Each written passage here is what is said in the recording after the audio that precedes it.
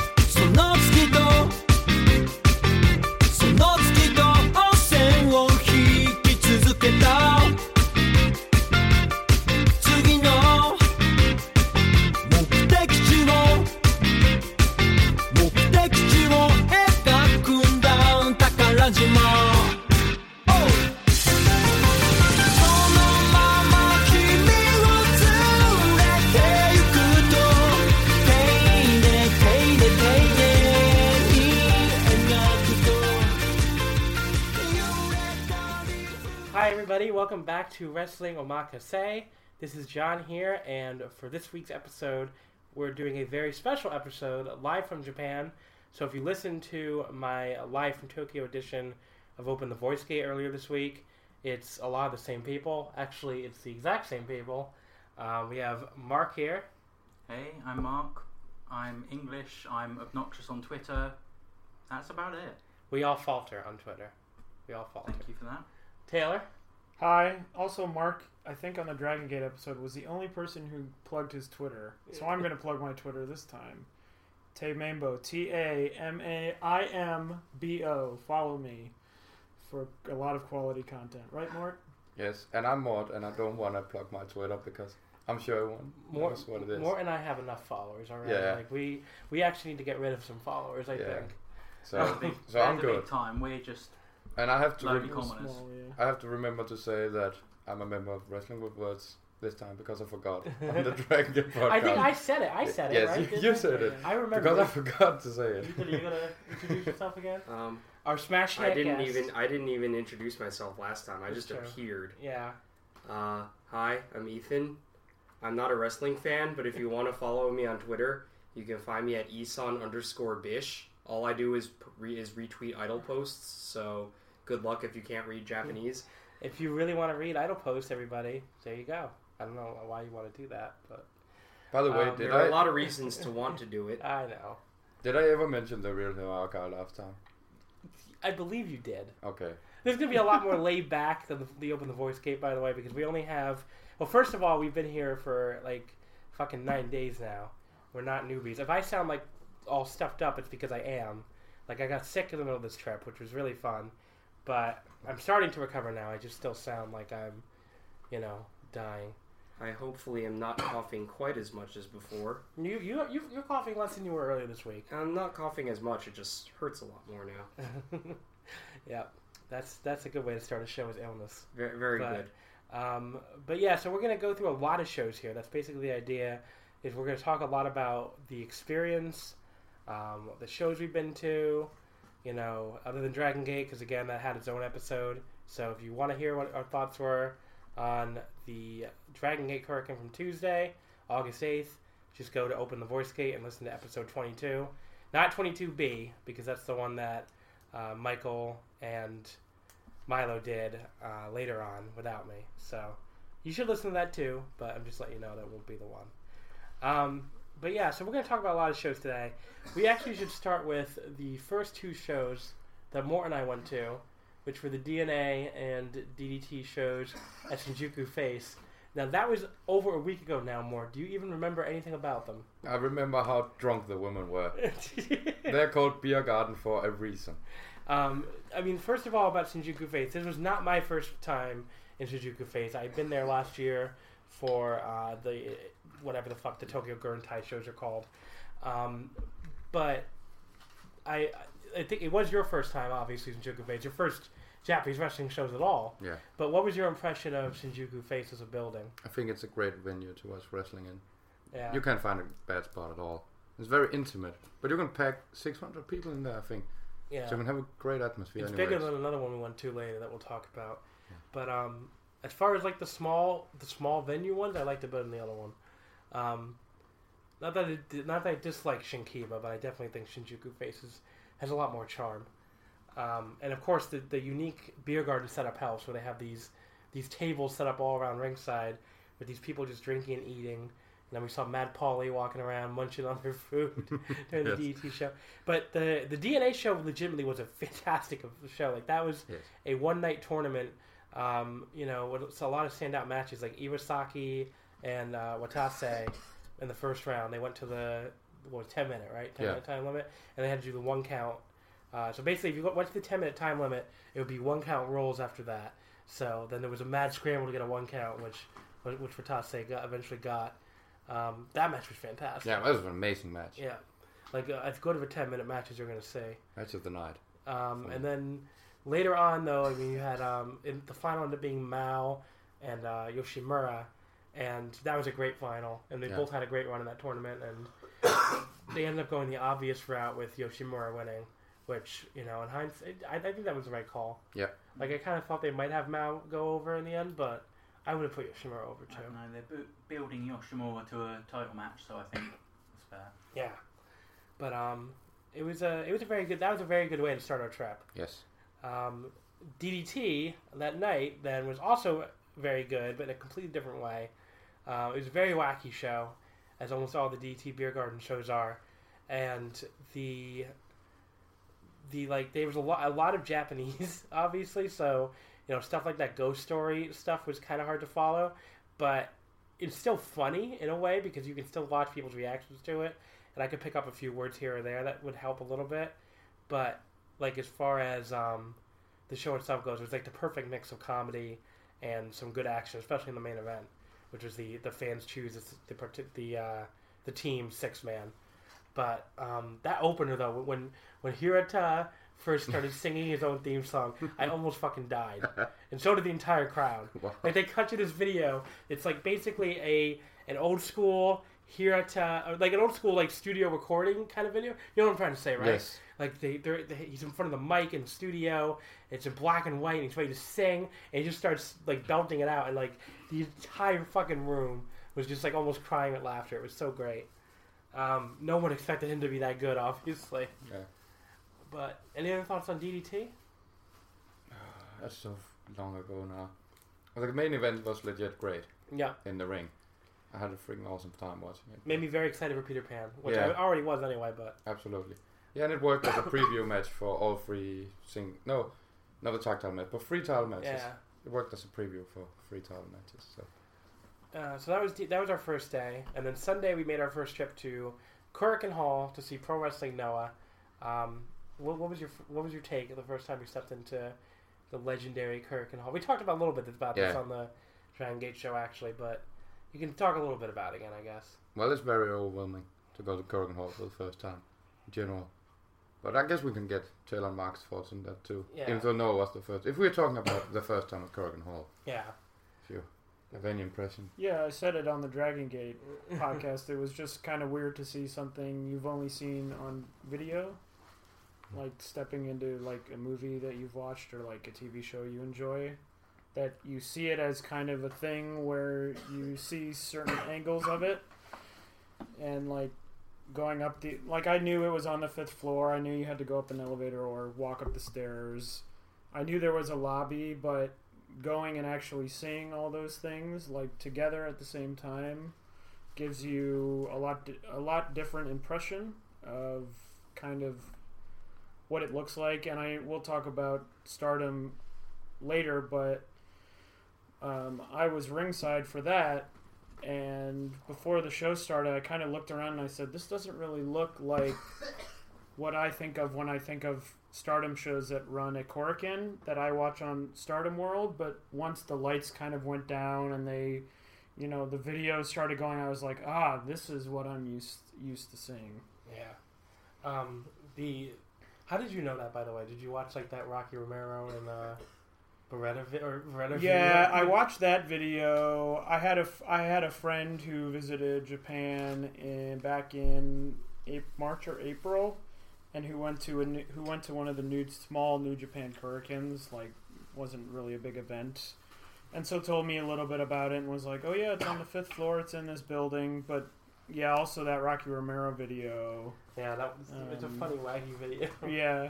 And just hearing about it, from people who had visited and been like, oh, it's on the 5th floor, there's a small little lobby type area, so. Yeah, I actually had, I guess we'll get into it when we get to Stardom, but I had no idea about that thing where it opens up and goes in the back. That's like a Joshi only thing? Yeah, they did that at the Pure J. Yeah, so it's interesting. But I don't know why they do that. Although it made more sense to me because that one lobby area is really small. Yeah, when they start getting merch, people at the merch stand in intermission, it's terrifying because you just have entire crowds just sort of pushing you along, almost floating on the crowd, and there's little kids in there that you sort of you have this instinct to protect them, but they're just there and they're quite happy and they're used to it. It's unnerving. Yeah. I will say one thing, that Korakuen Hall isn't made for you to go to take pictures with your favorite wrestlers. That's not the place to do that. Shinjuku Face is great for taking pictures, and Shinkiba First Ring is great for taking pictures. But not Korakuen Hall, that's not made for I also think there's the attitude of Korakuen Hall, where it's like, for a lot of promotions, it's a big deal to run there. Yeah. So you're less likely to see people just kind of milling about because you obviously want to do well at the show, so you're more focused on wrestling or it definitely feels more professional. Everyone's sort of on their best behaviour, whereas at Shinkiba they're a bit more casual, a bit more just having a good time. Yeah. So that's Korakuen Hall, but the first show we saw there was Noah. Do we want to talk about the main event really quickly? Yeah, I just want to mention too the opener, which was Ogawa and Inoue. That was fucking hilarious. That's funny. And I was very into the old man comedy. That was really funny. Ogawa was just amazing. I love him, and that was a really hilarious comedy match. It might have been my second favorite match on the show. Was funny. But I did like Go and Maybach a lot too. Yeah. But the rest of the card was kind of nothing. But the main event, junior title match, I would go like 4 stars on that. That was really good. It was Yohei challenging Taiji Ishimori, and you would not believe 800 people could make that much noise. Like, they really loved them some Yohei. It was so funny. The entire crowd sat on their hands the entire show, and the main event started, and you had 800 people just screaming for Yohei. They loved him. They came just to see Yohei. They really wanted to see that man win the junior heavyweight title. I was like I said on Twitter, I was afraid he's going to try to vape it. But, he really, like, the crowd was really into him. And I feel like they just love all those dudes. Yeah. But, Rattels or whatever. Yeah. Is Rattels? Or is it Rattles? Rattles, I think. Okay, whatever. Yeah. I haven't watched that much Noah this year, everybody. Don't anyone crucify me. Yeah. But yeah, that match was really awesome. So I'm happy I went to the show just for that match. And the old men. But after that, we get into the part of the trip where other people arrived, including Taylor and Mark. This is also where they started going to shows, some of the shows that I missed. What did you guys go to on?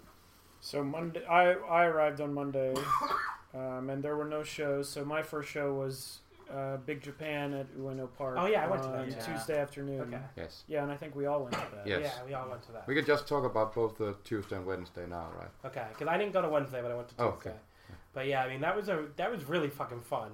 It was for people who have never seen the setup, it's basically you're in an amphitheater. So like the ring is on the stage, you have like a good covering, and then all the seating is in the amphitheater seating. It's not the best setup for wrestling, but just the uniqueness of it really works. And who was it said it's like a family barbecue or something? Someone said it was like kind of is, yeah. Like I don't want to take credit for that. It might have been Phil or somebody else not on the podcast, but it almost feels like Big Japan. Sorry, it's a big family that's getting together to celebrate and have a good time together, and I thought that this felt like the family outing basically. I don't know. Anyone else have thoughts? Yeah, I would agree. I think it was like a relaxed atmosphere, and I had a good time. The first day was really great. It wasn't so hot. The second day was really hot, even in the shade, because it was a covered amphitheater. But even in the shade, it was hot. And I think I actually liked the setup, because the first day, me and Mort sat kind of halfway back, I guess you would say. And I mean, we were, halfway back, but I felt like they were still good seats. You could see everything that was going on. I didn't feel like I was really far away from the action. And they, of course, came through the crowd a couple times. So I think everyone, no matter where you're sitting, kind of gets some of the action. Yeah. So, yeah, and then the merch stand and everything, that was very casual too. It was very easy to buy merch and approach people for pictures or autographs or whatever you wanted. The thing with the Big Japan Ueno Park shows is they are made specifically to be very fan-friendly and very interactive with everyone.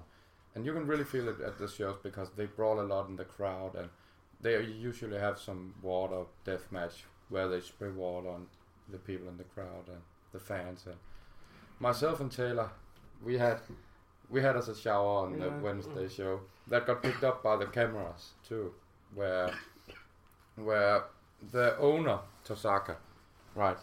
Yeah, he went and grabbed Jackie Numasawa and pointed at me and Taylor. Was like, spray the foreigners with water, and he came and he sprayed us, and then he stood on our bench and he basically and he essentially grabbed us or grabbed at least me, and I think you were still sitting down, so he couldn't grab you, but I was standing, and he grabbed me by the shoulder and pulled me in, and then dumped the water. Yeah, so he literally stood between myself and Taylor and just showered us with a bucket of water. When Mort says they were sprayed with water, it was more like they bought, I don't even know how to describe it, like a barrel of water and just upended it on them. Yeah, and the match had started, and they were bringing out all of these buckets of water, and Mort turned to me and he's like, we were sitting in the second row, so he said, we're going to get wet if we stay here. And I was like, oh yeah, of course, we'll probably get some splashes, some splashed water on us or something, backsplash from someone else getting dumped on. But I think the first bucket thrown, I got soaked because it was thrown in an arc. Yes. And we immediately got wet, and then of course we were targeted. Now, because we were the foreigners. Yes, my only concern was my phone and my pocket Wi-Fi and my passport, and he actually Tosaka took it from me when we got dumped on. Luckily, he took it, ran away, we got dumped on, and then he handed it back. So really, I had a great time, and it was so hot that it actually was very nice. It was nice and refreshing. It was 38 degrees Celsius that day. Yeah. I don't know what that is in Fahrenheit. 99 degrees Fahrenheit. Okay. I mean, it's been very weirdly cold every day after that. So maybe this dumping water on your head was some kind of weird weather ritual that caused the weather to get a lot colder afterwards. Yeah, I mean, I wasn't prepared for it at all, because Mort said to me, we're going to get drenched, and I hadn't heard about the stipulation in advance, so I just think, okay, whatever.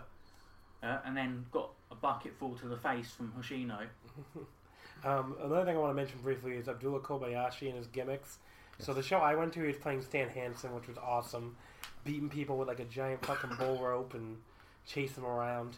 That was I love Kobayashi, so that was a mark out moment for me. And then the second day, he and Ryo Tahama were doing Stan Hansen calls across the sort of from the ring to the crowd together. And another note about that Poseidon splash match, it had all the water, but then it had that moment when they got on I don't even remember who got on each cart. Oh, it was Ueki and Hoshino. Yeah. Yeah. And they sat on the carts and people pushed the carts towards each other and they headbutted each other and it was sickening. I don't know if I've ever heard like a worse sound in my whole life. It was really terrifying. The only sound I've heard near that is in a Stardom match with Jungle Kyona and Hazuki, where just they locked up to do a test of strength and just headbutted each other and were down for about 2 minutes. Yeah. Because they just headbutted them. But they did it a couple times at Big Japan. They kept wheeling them back and pushing them. It was a lot. And consider that they ran 5 shows in 2 days. Right. Yeah. Yeah, that's pretty crazy. Yeah. I know Phil said... We only went to, you guys went to 2 of them, but... Yeah. Oh, Phil went to a third one, and... It was serious Phil. At that one, Abdullah Kabayashi was dressed as Bruiser Brody. He came out with like a fake beard and everything on. So I should mention, Phil actually got a shout out on the flagship for anyone who hadn't listened to it. Where he did, yeah. Where Joe was like talking about how he wasn't sure who else was going, maybe even Heat Up fan Phil. And then the next week he was like, oh, I was right, Phil did go. But Phil's not here for some reason, so apparently he didn't want to make his podcast debut again. We'll see again next week, I guess. But I wouldn't get your hopes up. Let me think though. So that was Big Japan, I guess. I had a great time at the one show. It sounds like you guys had a great time. Yeah. I had a great time at both. Yeah, I had a great time at both shows, really, for different... I thought the first show, I enjoyed the wrestling, I guess, from a technical standpoint, more than Wednesday, but I think I had a better time on Wednesday just because of everything that happened, and I thought it was a more loose show than the first show. Yes. Yeah, makes sense, I guess. I agree. But that was Big Japan. And moving on now, Wednesday night, we saw a real burner of a match. You should have seen Taylor just now, like, have a little celebration. YMZ, everybody. The next hour of the podcast what is a dedicated. Fucking promotion. YMZ. What a fucking promotion YMZ turned out to be. They want to... Someone introduce what this promotion is. Well, I'll say this, because I think I was the one who found out that they were running. Yeah, you emailed me and said about that. And I emailed everyone and I said, YMZ is running, which is Kaori Yonayama's promotion. But I didn't really know anything about it. I had never watched it. Well, it's very hard to watch. It's very hard to watch, so well, I never watched it. They make air about 4 times a year in Nico. Yeah. But, yeah. And I said, well, I'll keep my eye on it. I don't know. Maybe I'll go, maybe I won't. And then they announced Manami Toyota would be there in the main event in a 6-person tag. And I figured might as well go. There wasn't any other show running at the time. There wasn't any show on Thursday either. So I figured we would go, and it was at Shinkiba First Ring, which I wanted to see because I know Stardom runs there. I've watched shows from them at Shinkiba First Ring and a couple other promotions. So I figured on a whim, might as well go. I emailed them and put aside some tickets. And we headed out there. Yeah, I mean, that was my primary reason we're going to. It was pretty much the same thing. I wanted to see Shinkiba. So I've also seen a lot of shows there over the years, but I didn't get out there during my trip last year either. So this looked like my only chance to see it this time. And, I wanted to see Manami Toyota, even though I had seen her live already in Jakarta. It was cool to see her live one more time before she retired. But it ended up being such a great and fun show that I'm definitely happy that I went. YMZ, everybody. It was one of my top shows. I think they only had 4, so they only had 4 matches. All with a 15-minute time limit. Right. And then after the show, they had about an hour or so of extracurriculars. I don't know if it was called something like a festival or anything. They did like quiz questions. Well, I mean, they had it go to a 15-minute time limit, the main event. Right. It was Manami Toyota, Asuka, the Japanese one, and Saiko against Yonayama, Asami Kadoka, and Best Stretch Man, Mort's favourite. Yes. Which is Daichi Kasaro from Kasaro. Yeah.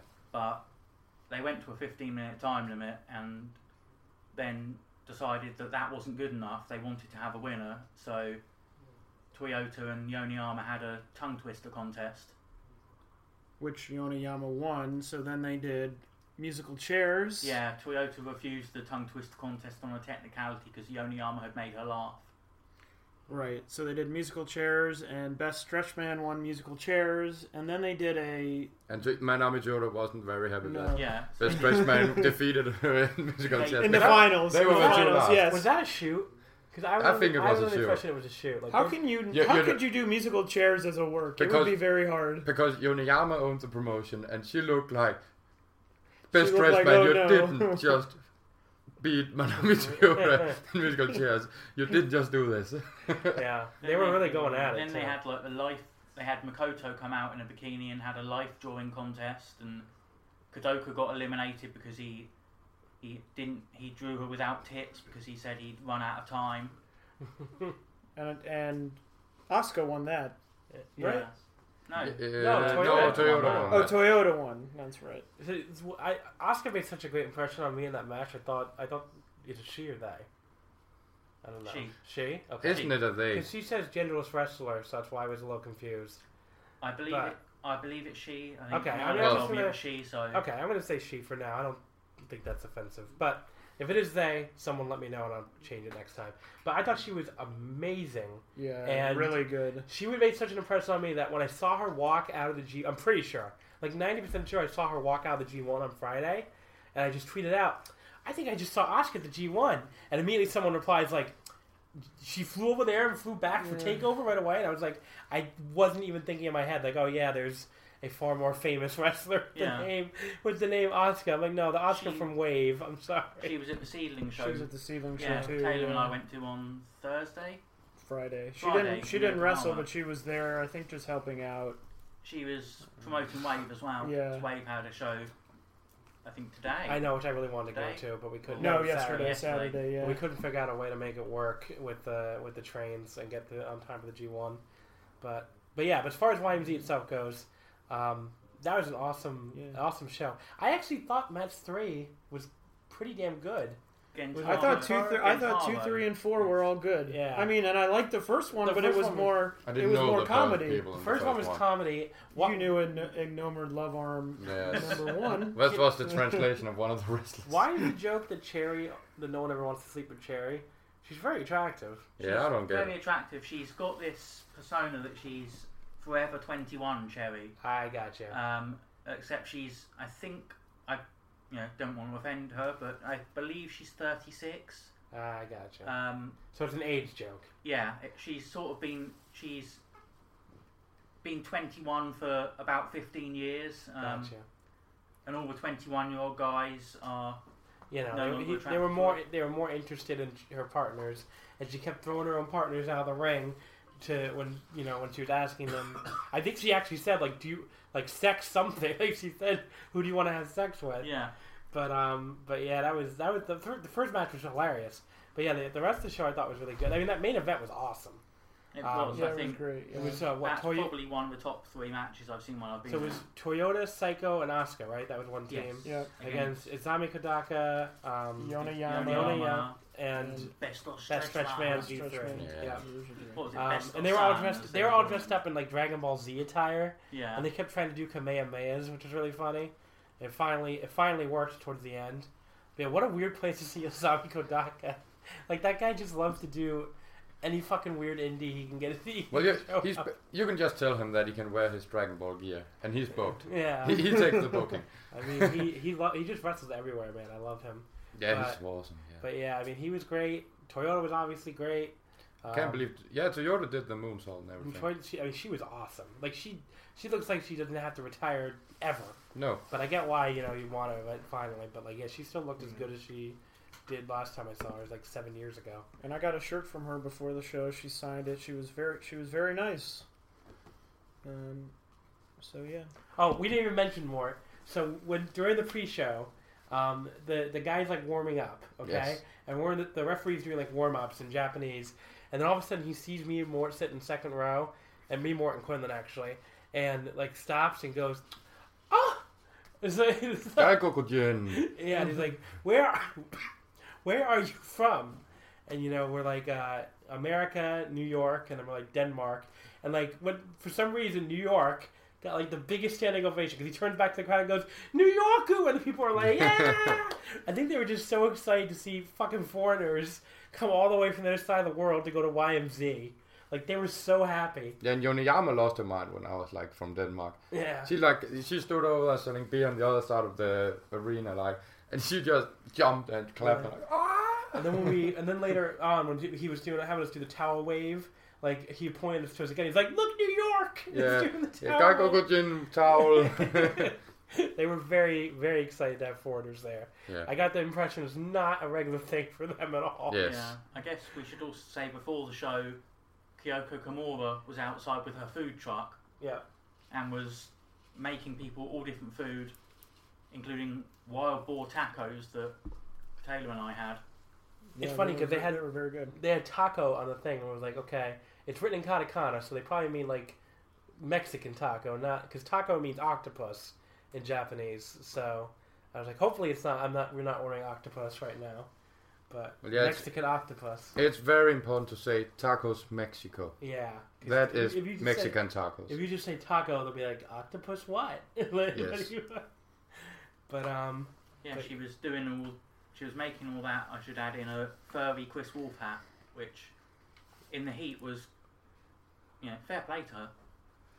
I mean, we really could talk all night about YMCA. I want to keep talking about YMCA. We didn't even talk about the second half of the show. The second half of the show where we did a traditional dance. We did a traditional Japanese dance. And there was a guy that had to instruct us in front of the entire crowd how to do the dance. Yeah, well, he turned and they were doing it, and we didn't really understand what was going on. I mean, that was true of the last hour of the show, and they were doing a whole bunch of things strictly in Japanese that we didn't really understand. And then they started doing this dance, and he turned to us, and in English he said, oh, this is a traditional Japanese dance. Yeah. And then we were then pushed into the center of the room, and to be honest, none of us are sure whether it was just sort of this elaborate prank with the couple of hundred people there against the guys. It seemed like everyone else didn't know the dance either. Yoneyama didn't know the dance.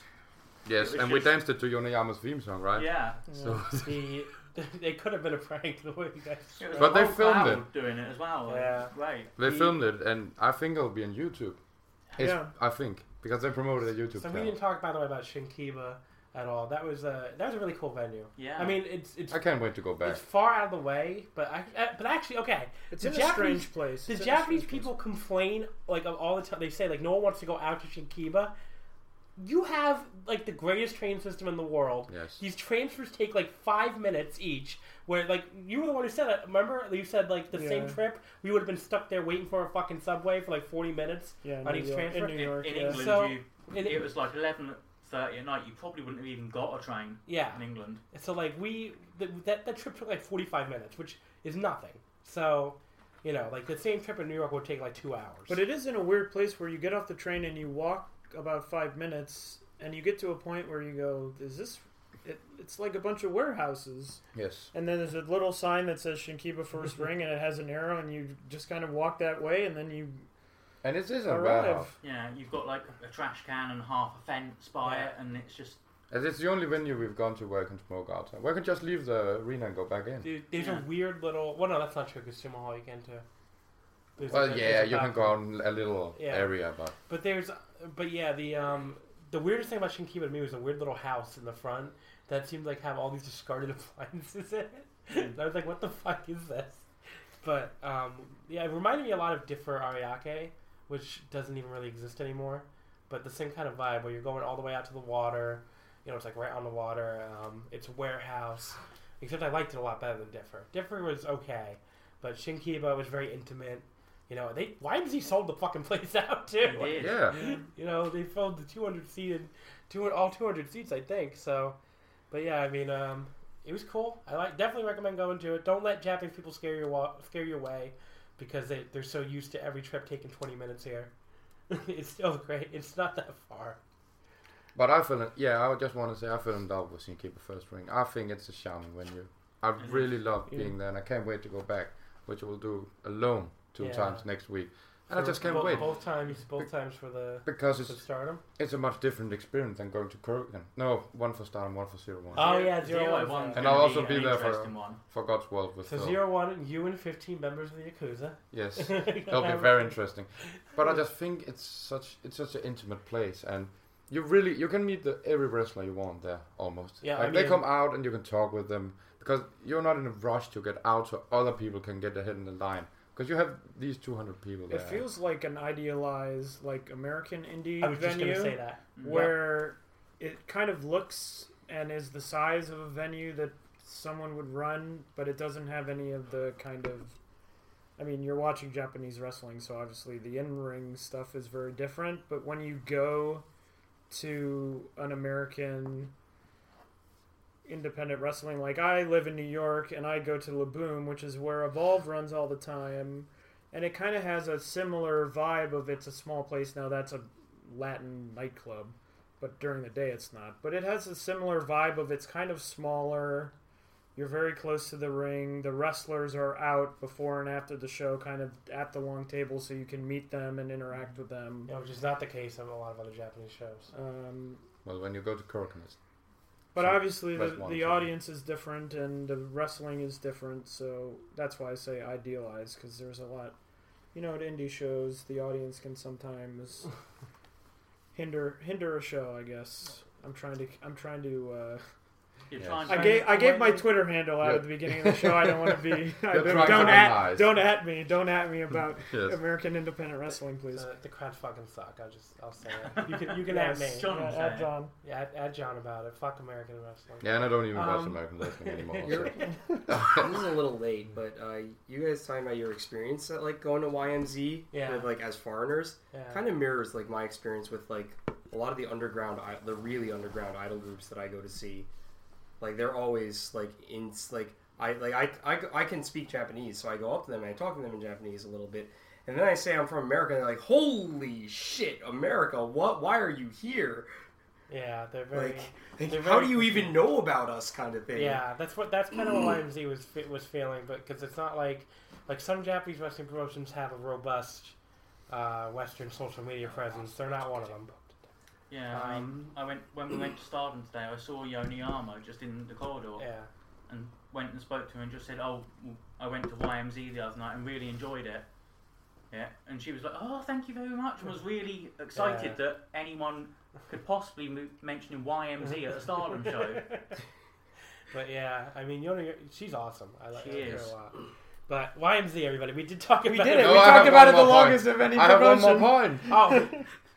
An important point in general, that if you go to wrestling in Tokyo, don't skip the small shows. No. Exactly. And because none of us knew what YMC is. Yeah. And you'll probably explore something different, unique, that you will most likely enjoy and have a great time at. Yeah. Well, and I have something related to that, which is a more general point. I mean, it is about YMZ, but also about all the wrestling, is that I feel that, and Mort and I have talked about this briefly, but wrestling in Japan seems more of a positive first experience, and that people, I think, look very much to enjoy something before they look to critique it, which I think makes it easier to go to these shows where the fans are always having a good time. Like, it's very easy to go to a show and get kind of taken away when you're in a full crowd of people who are all enjoying it, as opposed to sometimes you can go to a show other places where, people might sit on their hands or might do whatever, where that's kind of a barrier to enjoying the show, even if the in-ring is really good. Sometimes that can be a barrier. So go to these shows, because even if you don't know anyone or in the ring, or even if you go by yourself out of the ring in the crowd, the kind of outlook of the Japanese fans, I think, takes a lot of these shows that would probably in other places be fine shows, okay shows, and really makes them much more enjoyable. I mean, Japanese fans are there to sit there and watch wrestling and love wrestling. So, that's the general atmosphere of Japanese shows. It's not people. I mean, there was a girl sitting in front of us who was so happy when any woman on the show just did anything. Like, she was so excited for every single woman on the show, like, hitting a drop kick. She'd be like, oh, yeah. Like, you're so thrilled about it. Yes. So, like, that's the kind of atmosphere you're going to get at a Japanese wrestling show. I think we mentioned it on the Dragon Gate podcast as well. Yeah. Open the Voice Gate, we said that whereas in a lot of companies, you'll get fans who are there to yell abuse at the wrestlers, or they will be, in some cases, downright rude.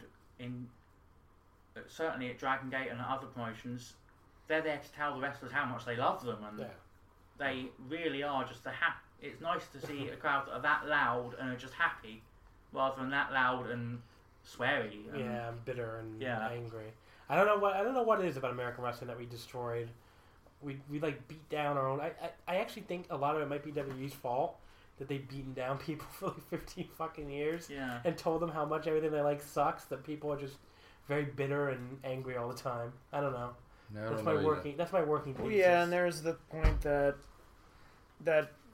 now what am I trying to say? That things haven't they haven't been properly done in WWE per se. So I think people, even when they get away from WWE, have learned to distrust what is going to happen. Like, oh, I'm enjoying this thing, this wrestler, this story, but at any moment something bad could happen because I've been in the past someone I really like something. So I think it's ingrained in them to mistrust the people who are booking or performing or whatever. Yeah, Western fan. That's a great way to put it. Like, Western fans have like such negative, emotional connotations and stuff to what they've gone through.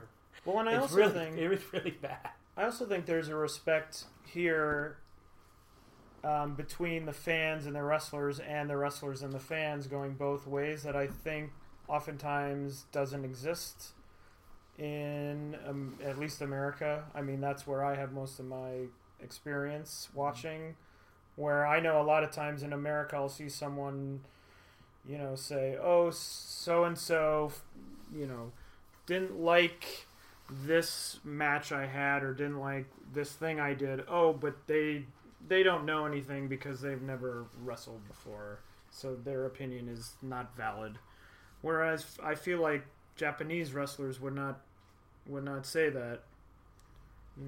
I don't think they behave that way. I mean, every wrestler I've met on the trip has been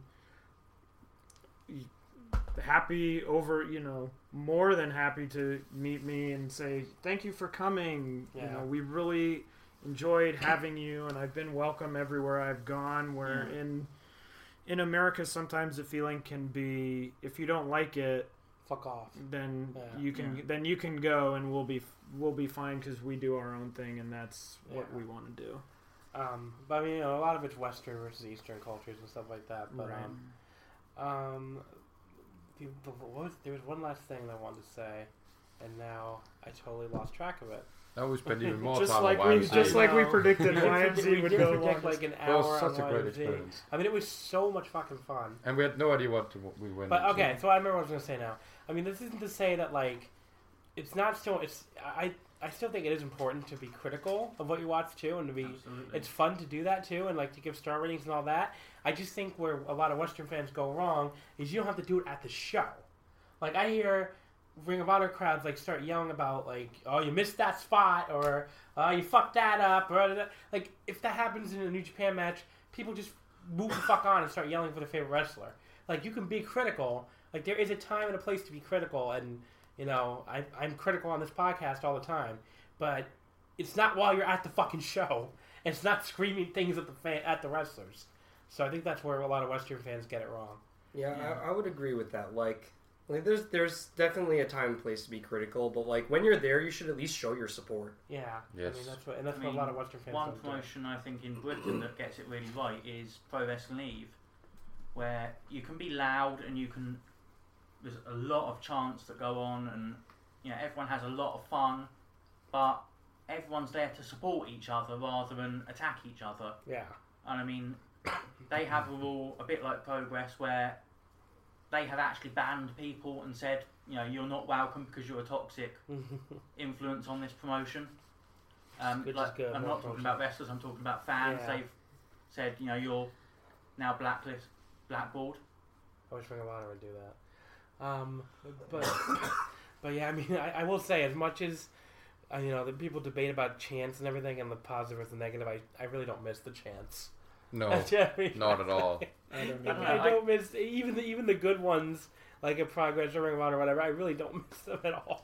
I kind of like it. I like the atmosphere that everyone's really into it and enthusiastic, but sometimes it can go a bit far, I think. And Mort said the first show we saw, the Big Japan show, you said to me, because it was my first show of the trip, and you said your hands will be really tired from clapping, but you yourself won't be tired. No. Yes. I feel sometimes you go to shows in America and you feel so compelled to have a constant stream of noise, chants, clapping, booing, yelling, all these things, that by the end of a 2.5, 3 hour show, you're totally wiped out from essentially having to put in all this work to say, oh, you know, to prove to people I care about this or I don't like this. We're here.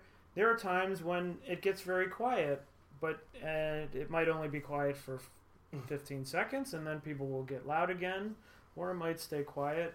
But I feel it's more natural here, where the energy comes from a more natural place of I'm excited about what just happened or what I think might happen. So it's less tiring here to expend natural excited energy. Oh, I'm so excited, here's the energy I actually have to give, rather than saying, okay, it's the first 15 to 30 seconds of a match and we have to make noise because if we don't make noise, we're not a good crowd. Or this wrestler will think that we don't care, or all these different things. I will say, none of what we just said applies to modern WWE crowds who just have gotten around all this by not making any noise at all. So God bless them. Yes. That was a great point, Taylor. Yeah, that was a great point. So while we were talking about the chants, my buddy Quinlan, who apparently doesn't want to talk on the podcast, texted me that he's glad the Japanese fans didn't chant "You Still Got It" at Shibata, because you know they totally would have done that in the West if that happened here. They would have chanted "You Still Got It" at him for walking out and saying he's alive. But we'll get to that. That was a very emotional moment. So, moving on from YMZ after like 25 fucking minutes or whatever, however long we spent on that show. The next show you guys went to was Seedling, right? We, Mark and I went to Seedling, and Mort and Phil went to Pure J at Korakuen. Mark and I went to Seedling in Yokohama at Yokohama Radiant Hall, which is run by a few different promotions. Stardom runs there. All Japan runs there. Yes. It was it was an interesting experience. Yokohama is about an hour away from Tokyo on the train. So we took the train and we had a vague address of where the building was, and we got to the address where we thought it was, and it was just an office building. Yeah. And we said, well, this is not it. There was an office building and a church, and we thought, well, it can't be either of those, So we must have gotten lost. We looked up an address again, and we said, no, this is it. Maybe it's around the corner, and we turned the corner, and there was a sign for the show, and it turned out we were in the right place. So the building, just, if you've ever gone to a doctor's office in like an office building setting, not in like a medical ER center. Like a dental clinic. Yeah, like a dental clinic. And you walk in and it's tile lobby and there's, flowers up and there's elevators. It looked like that. We walked in and then it's just a kind of room on the first floor. Just an open room. Yeah. I thought it was an interesting venue. I don't know if I really loved it or disliked it. I don't know if I had strong feelings either way. It was kind of just like a small venue. It was just a room. It was just really a room to me. Shinkiba kind of has, bench areas, and it has the raised stage, and it's in a kind of interesting place where this kind of was. It's in a city area that's not really very descriptive. No, it's a more industrial area, I'd say. And you walk in, and it's just a white room, really. Yeah. Sounds like more of an insanity test than a wrestling venue. Yeah. But So again, the wrestlers were a little bit more casual, so you could go up and speak to them and take a picture and buy merch. Yeah, and the show. I thought the show was excellent. It really was, yeah. I really like Seedling. Since they started, I don't even know how long ago that was. Now at this point, Like 2 years. 2 years. Yeah. I've always really liked them, and I thought the show was really good. They ran a tournament, U7 tournament, which I Yeah. believe is for wrestlers who have been wrestling less than 7 years. So we got a lot of singles matches, which I thought were great, and then we got a great tag match in the middle of the show. The singles match I have to mention, they had Kaori from Ice Ribbon, who is 14 and looks sort of 10, but she is just amazing. She was really good, although there was one moment where she got kicked in the head, and I thought she had actually been knocked out. Yeah. Because she fell out of the ring, and about 8 people immediately rushed to her side, and the ref was snapping his fingers in her face, and I went, oh, because it had looked like a real kick. Her head snapped back. I mean, when they announced the brackets, he literally drew the names before the show, and she got put against Takumi Iroha, who is, if you haven't seen her, she's, how can I describe her? Solid, and hits hard. She could knock me out easily, but I thought she was just going to murder Kaori, but it was just so full of fight and so full of fire.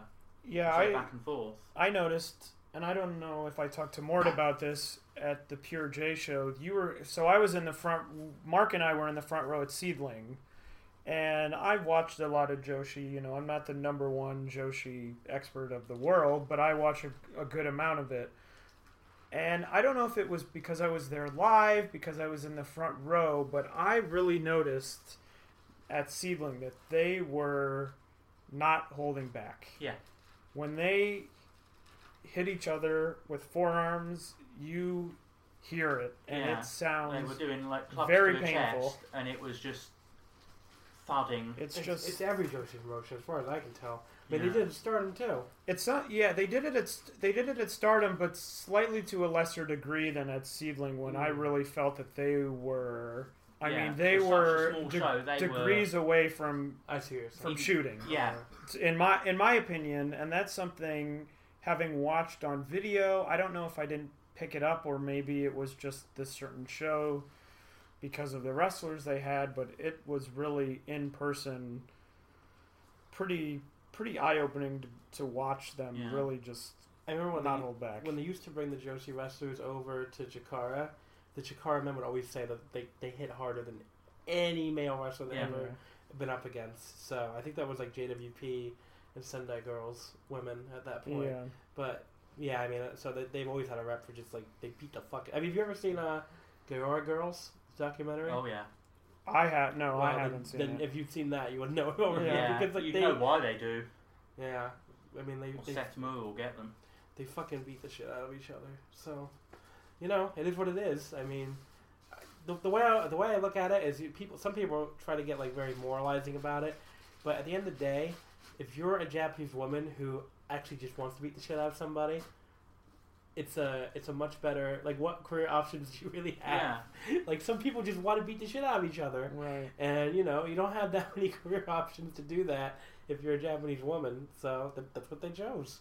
God bless them. We should really talk about the tag match in the middle, I think. Yeah. I think it's the best non-New Japan main event match that we've seen all week. Although it wasn't the main event. It wasn't the main event technically, although it certainly felt like the main event. Which was really nice because you had Nanae Takahashi, who owns the promotion, and Arisa Nakajima, Mima Shimoda, Tsukasa Fujimoto, who are sort of stars and legends, and they just came out in the third match and had this sort of amazing 20-minute slugfest.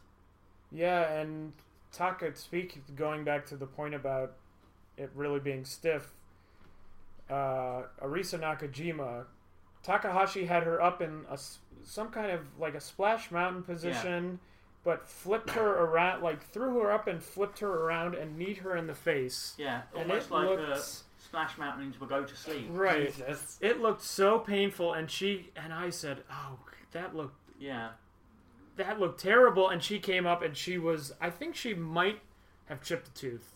I was not sure. I went and spoke to her after the match, and she had a chipped tooth and had blood sort of down under her nose. And you talked to her, and she made conversation, but she wasn't there. Yeah, she was dazed. She was out of her feet. But it was an amazing match. I thought. Certainly, it wasn't the main event, as I mentioned, but certainly worthy of main events, and certainly of the quality of some other seedling main events I've seen, at least this year. Definitely. I think, as I said, it's the best non-New Japan main event I've seen all week. Easily. So that was Seedling. Any final thoughts about the show? No, it was great. Check it out when it... Definitely check it out, although I'd say the main event I didn't feel was as good. I enjoyed it, but it was not really a story match, but really more of a trying to get over a point of something more than trying to have a all out. I mean, it was Rin Kadokura and Yoshiko, and Rin Kadokura was really good and played a really good underdog, but Yoshiko just beat the fucking show out. Yeah, I mean, I'm quite honest about her. I don't like the whole Aki Yatsukura thing that happened, but that aside, I just have never seen anything from her. Even when she was first in Stardom, she seems to get pushed so hard, and I just don't see anything special about her. She's just a big wrestler who can hit hard but really can't have a good match. I don't know that I've ever seen a match of hers that I thought, well, that's a reason to watch her again. I guess that's fair. I mean, I've liked her a little more than that, but I've liked her, and she was over at the show. Oh, I mean, people were very into her. But I mean, there's always going to be a place for that kind of wrestler in Joshi. So yeah, absolutely. All right, so Mort, do you want to talk about Pure J? I want to skip over it really quickly because of the time limits, but it was a good show, and they ran the small Korakuen setup, but they almost sold it out. I think they drew over 1,000 people. Yeah, they did pretty good by all accounts. They did more than Noah. Yeah, they did more than Noah. Noah was the least attended show I went to at Korakuen this week, and I went to Noah and Heat Up and Pure J. You've done sort of 13 shows in about 8 days, I think. Stardom, Heat Up, and Pure J all outdrew Heat Up. Noah. I mean, I'm not surprised. I'm really not that surprised by any of them. But I called Heat Up strong well, by the way, to Taylor. You did. Because I knew they'd draw well. They drew almost 1,000 too, but we'll get to that. Heat Up honestly was the shock show for me because I guess we're getting to it now. We can wait. I don't mind. Can I just say for a second that the main event at Pure J was great, and there was a ladder match, and that was weird to see at Korakuen Hall in Japan. Yeah. So ladder match, and I've seen a DDT. Yeah. It was male versus female as well, wasn't it? Yes, it was, because it was Mikami and Kazuki, right? Yeah. Yes. But yeah, Mikami was on that show? Yeah, he wrestled an intergender ladder match. I totally forgot he's still around. I always forget he's still around until another boys show drops, and it's like, oh yeah, Mikami. Yeah, so it was just great, but I want to say something about Pure J. I want to say something about the crowd, because that's the most. It's not the most silent crowd I've been in, because there was Noah, but it was not as loud as the male promotions we've gone to. Yeah. The other male promotions that isn't Noah. It was like the crowd, they didn't chant as much and they didn't clap as much. They were more just taking pictures and looking and watching. So it was a different experience, I felt. Yeah, that was the case with Seedling too. But I was about to say that that would go for all Yoshi shows, but we went to Stardom, and that crowd was on fire. Yeah, that crowd was loud. So I can't say that's the case for all Yoshi, but that was the case for Pure J. And let's move on. Heat Up, another show I Heat didn't go Up. to. So Heat up. talk about Heat Up, everybody. Yeah. People Heat probably. Oh wait, actually no. Before that, we should talk about the first night of the G1, shouldn't we? Oh yeah, that was Or do you Friday. want to just talk them? Do you Yeah, want let's just end with all do you want three. just, okay, well, I'm on all G1s. three. See, we're making you sit through and like an hour plus of promotions you've never heard of. We only got You get Heat Up the left, G1. and we have. Oh, we also we have started Stardom. already. Yes, Yeah. okay. Heat Up. All right, Anything so you do haven't heard of these promotions, you should have done, and hopefully you'll check them out by the end of it. Yeah, I mean, I did that. What's it called? The two the episodes, like the Crash Course and the Joshi Crash Course.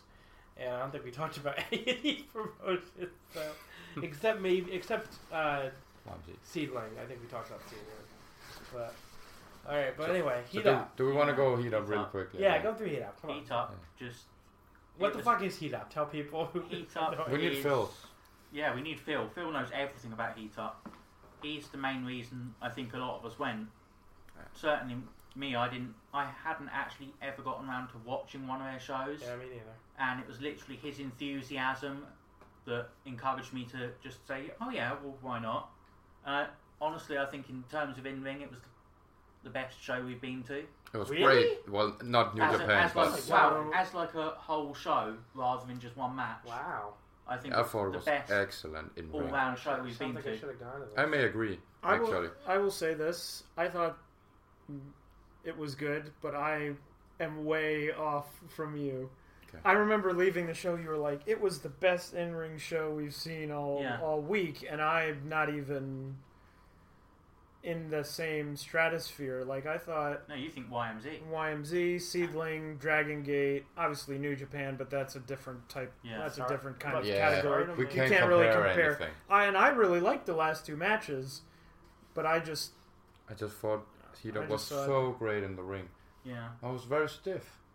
Just pure Put it stiff this guy. way, And there was a comedy match, It's a but promotion that had a comedy Royal Rumble, which I'd probably give 4 stars, which I can't imagine any past Royal Rumble that I've ever seen being that good, just on a constant. Yeah, sort fuck you, WWE. There were moments in others where you think, oh yeah, that's good, and it lasts for a couple of minutes, then it's dull for a few. But this was just constantly really good, on and on. And it went for sort of 20 minutes with just That sounds like the the most ideal. random cast of guys coming in, like Leona, then Tatsumi Fujinami, Lingerie Muto. scary star guy. Yeah, Little what was guy. his name? What's Megastar Man 1? Megastar Man Is 1. she there? That was like going to a basement indie show and like Yeah. back home Yeah. when he it was came out. just- It was so weird. Everyone was booked in that show. Yeah, Minio Fujita was there. I'm glad he could find time off from the death matches now. Oh no, not No. Minoru. Minio. Oh.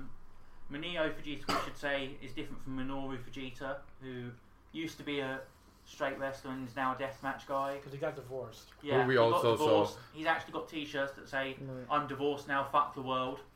But Minoru Very Fujita relatable. is a very attractive, well turned out young man who is a bit sleazy and seems to like grabbing guys' dicks in spots. So Whatever makes you happy. you know, whatever pulls a crowd, or pulls a dick. He was in it. Who else was in it? There were sort of 25 guys in it. No, I'm trying to think. I've watched too much wrestling now. Yeah. I can't remember. The main event. Can we talk about the main event Yeah. of Heat Up? That was what's his name? Kazuhiro Tamura, right? And what's his name? Kanehira. Daisuke Kanehira, right? Yeah, and I thought that was a great match. I thought it was very good, and until New Japan coming up, we'll talk about it. Had the show, the previous match, the tag title match had Oh yeah, I reckon. Had a tough bump. God. but this one had the Hurricanrana where he landed on his Kanehira landed on his Right. noggin. Just Wow. on his That forehead. was the scariest spot, but now on. But then we went to Then we to went see to- Omega then we Knights went to- today, and now it's just the 7th most dangerous I know. spot we've seen. But he landed right on his head, and I thought, oh no, I that, thought he was that could dying. be very bad. Yeah. But I really liked the match too. I thought it was really good. Yeah. I guess we should talk about some of the other matches on the card as well, because it was such an all-round good card. I mean, they had we're trying to push it forward a bit here, but they had like a Gato Move Joshi match just randomly on there with Emi Sakura and 5 of her students, and it was just really amazing stuff. Just really, really fun wrestling and really great wrestling. And you thought, these are 6 people who aren't really anything to do with this promotion, and they're going all out as well because it's a big show. Yeah, because Kurikan. Everybody always tries their damnedest to Kurikan unless they're in New Japan. Well, I'll just say that people should check it out when it airs on Nico Pro, which you will do. Because all Heat Up shows airs on Nico Pro. Alright, so let's get to Stardom, which is a show I actually went to, and I had a fucking awesome time at Stardom. Oh, yeah. So we had, me, Taylor, and Todd Martin, who's still, again, not on the show either. But he's in Big Japan. Yeah. Oh, he went to Big Japan, really? I didn't even know. know. Alex went to Big Japan. So me, Taylor, and Todd all had front row to Stardom. You guys had second row? Second row. Yeah, He's right behind you. Yeah, I turned around at it was one the point. crazy thing. It was sort of half the price for second row, but What was the price for second row? 7,000. Yeah. Oh my god. And it was sort of 13,000. Yeah, it was 13,000 for front row. If I knew that, because they just tell you it's like A. They don't tell you second row. Right. So if I knew that, I might have done. But it I think too. A goes all the way back to the the orange entrance way. chairs. It Yeah, could so you be get anything. 6th row.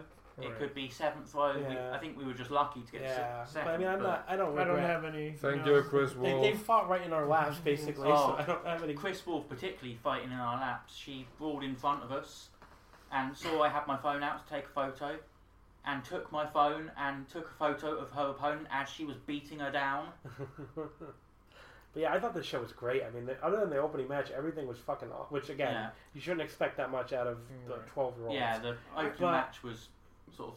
Yeah, but I thought everything else in the show was really Teenagers. good. I mean, it's largely if you It was a watch great show. if you watch Stardom now, or maybe even if you don't, if you watch Stardom, it's the exact kind of show I think Stardom kind of does, which is that the first few matches are really sometimes fine or not much to write home about. Not bad, but just kind of there. And then but once you get to the top, usually 3 or 4 matches, you're expecting, I think, in terms of Joshi, or even in terms of wrestling in general, some of the best matches and wrestlers. I mean, and Io Shirai returned at this show, so obviously she's great. And seeing her in person, to me, I've watched a ton of her matches, but there's something about seeing her in person where there's an extra something that she has where you see her and you go, oh,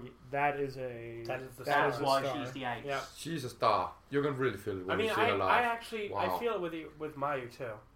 I mean, she has a different kind of attraction, a different kind of magnetism. But you look at her, and you just want to cheer. Yes. She's even more of a classic babyface. Io is more, even when she was a babyface, she was more cocky, whereas Mayu is just I don't know, she's just pure babyface. Yeah. But she's so You could say even to compare them. I don't know if you can compare. It's a comparison that doesn't really help either one, but you could say that Mayu is the Ricky Steamboat and Io is the Ric Flair. Yeah, that's a great comparison, and they both have something that really makes you want to watch them. So I thought Mayu was awesome, Io was awesome, just having them right there in front of us was awesome, and it's the first and probably only time in my life I was protected by 14-year-old girls. So yeah. that was yes, and it happened at the Seedling show too. When anyone gets near you at those shows, or there's any potential for something to go into the crowd, you will see. You have never seen people run faster to protect the crowd than than the girls at ringside run to protect you, and they get in front of you and they will not let anything by. I mean, the trainees she pressed herself up against my knee and was just just shaking with intensity at her task, and I was like, this is a very dedicated teenage girl. Yeah, I mean, she's I'm not gonna let anything happen to you, Gaijin fan. But it was it was very, very funny. I've never seen that at any Western promotion, I think. I've been at shows when there've been dives into the crowd and I've been kicked in the face and Yeah, I mean, I've had people land on me and Kobashi Joe. yeah. And no, they were sure as fuck wasn't anybody coming over to protect me then. But Yeah, I thought the show was really good. The the Artists of Stardom Yep, that title was match, That I was think was amazing. probably the best match Yeah, for said me on about the show. them working stiff. the Jungle Kiona, when she came up, just Wow. yeah, her face was broken. yeah. I waited around after the show for like a meet and greet with her, and 20 minutes in, they just said no, she's not coming out.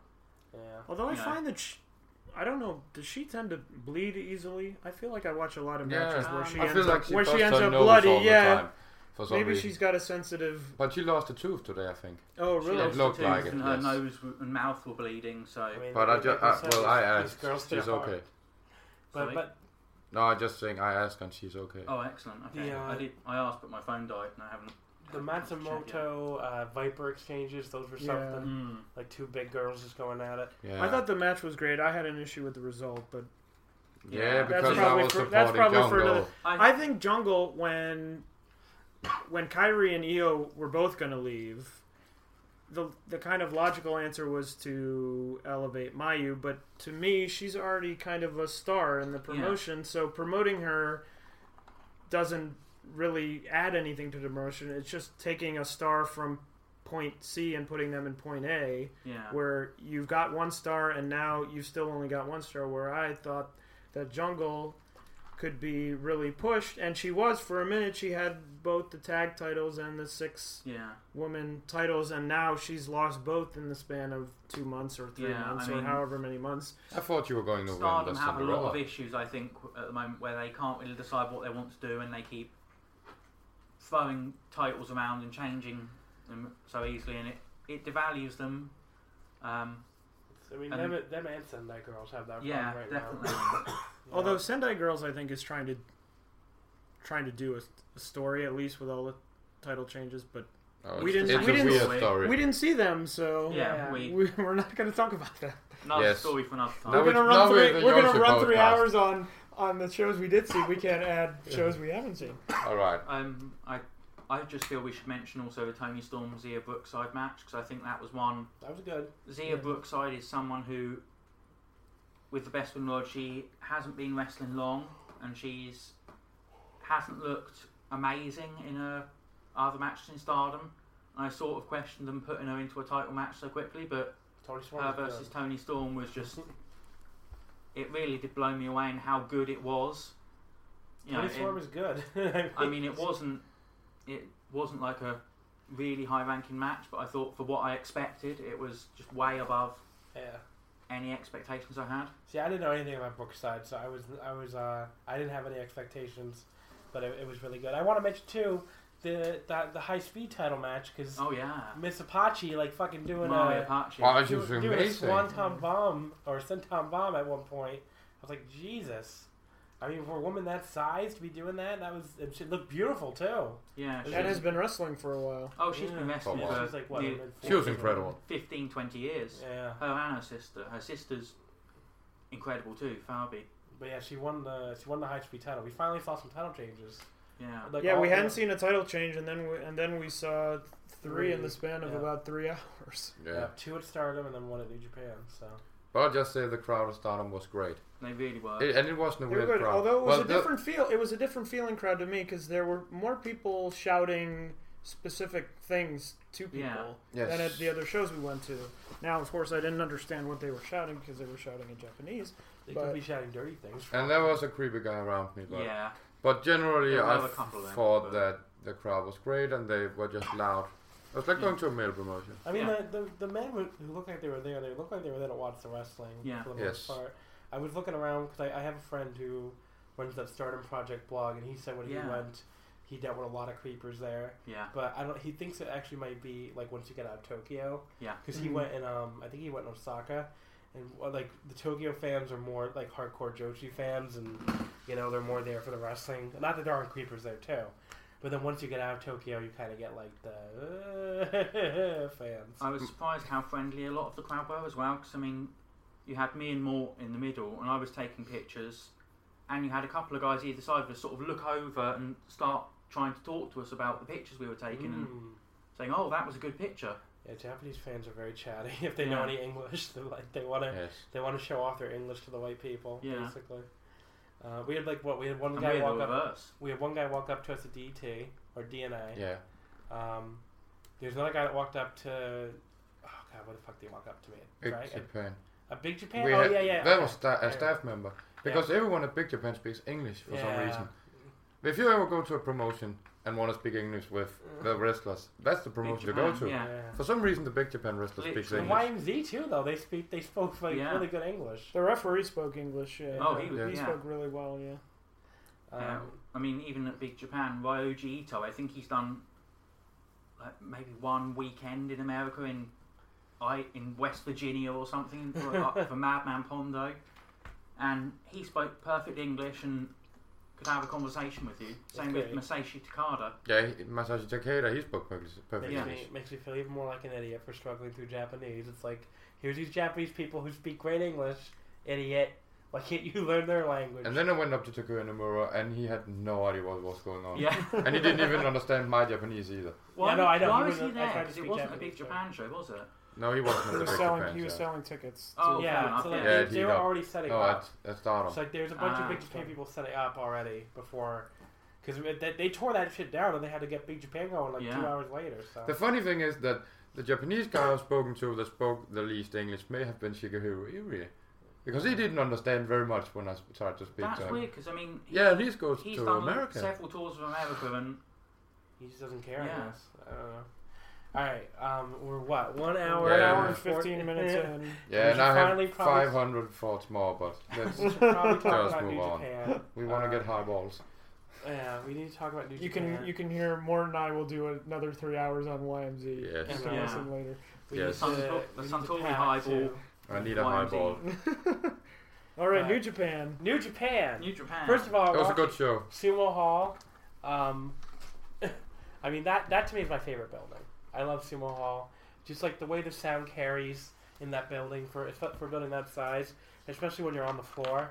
Like it's amazing. Like just I mean, the yeah, crowd. I've got to say I've never been in a venue that big with that many people, and so it was just a really eye-opening atmosphere.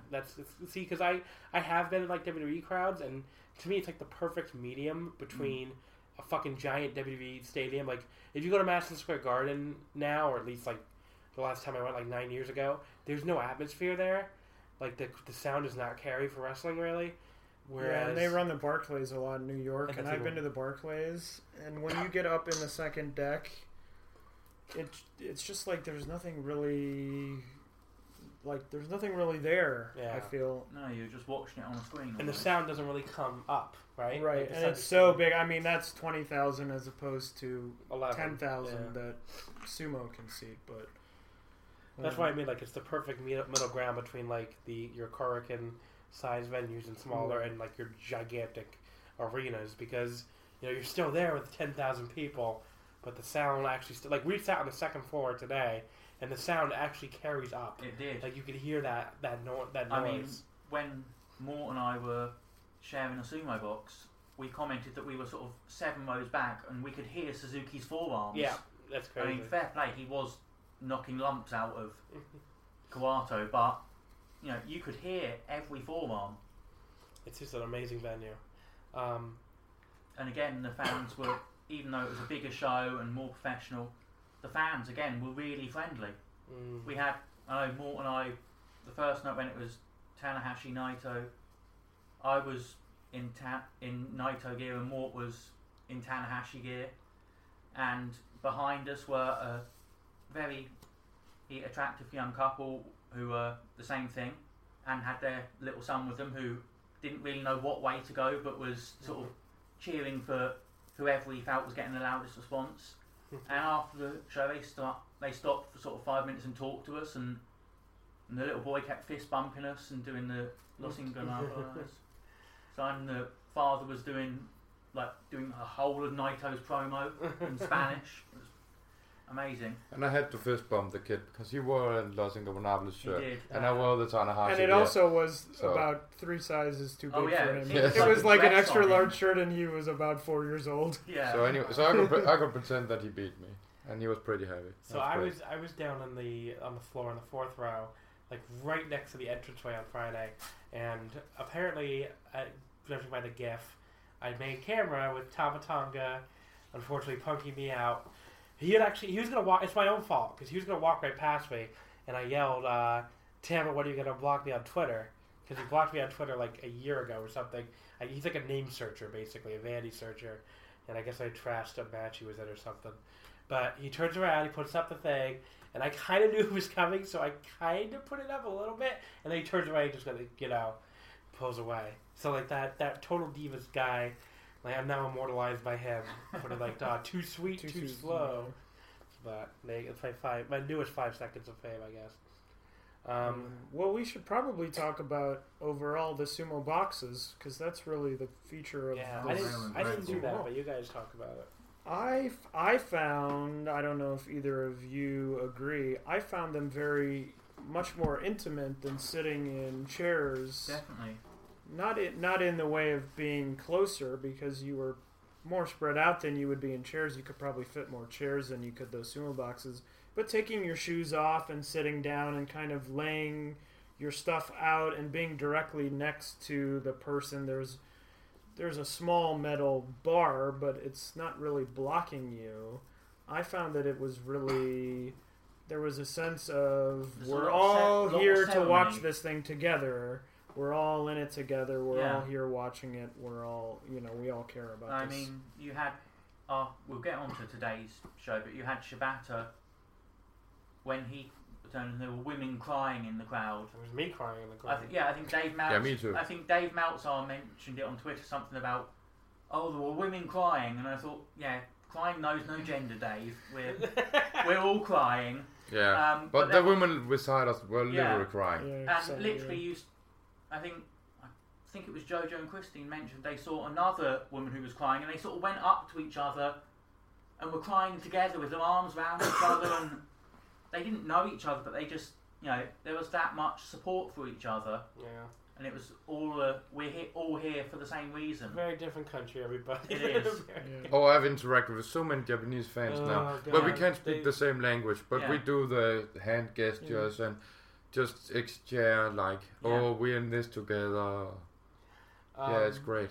But so the boxes is not that uncomfortable. But what's the I love the boxes. The by boxes the way. are great. I was nervous that I would fall apart physically sitting in those boxes, Yeah. and there are moments when you really, especially It the gets last tough. night when there's 4 people in one box that really is best designed for 2 people, that you really have to kind of figure out how to navigate, making sure your legs don't fall asleep or this doesn't hurt, but it's often just shifting one way or shifting another or moving your feet in a certain way. Yeah, I mean, I've had knee problems, and if I sit in the same position for a while, I can't move. But that none of us were really uncomfortable.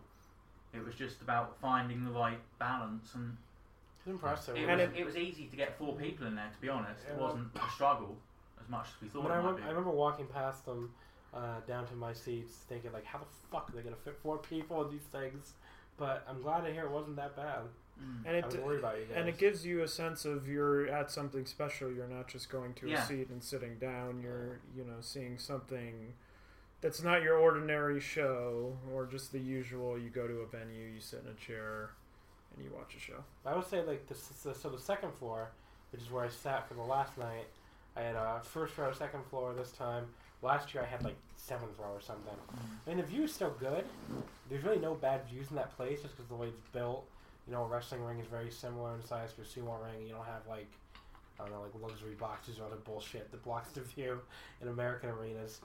But the view's still good. I remember Mort was talking about this, and I agree with him.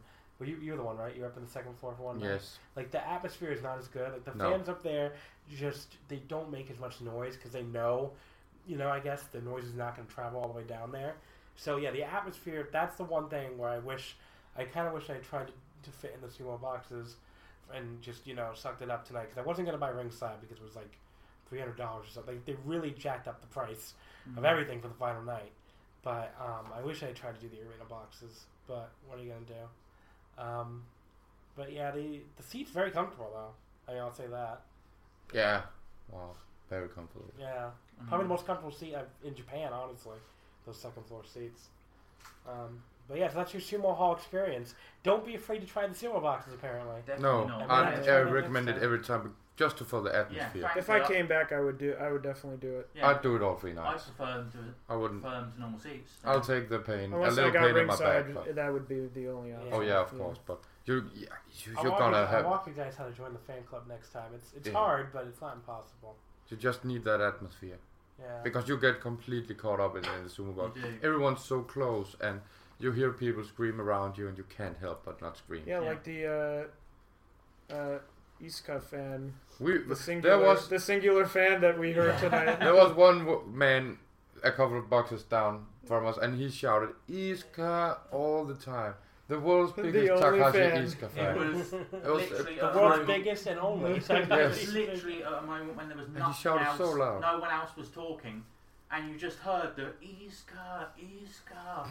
For He like, really want to make sure he's literally a for good like 2 Yes. minutes straight, he was just going. And we were like 200 people in our section just dying with laughter every time we shouted for Iska.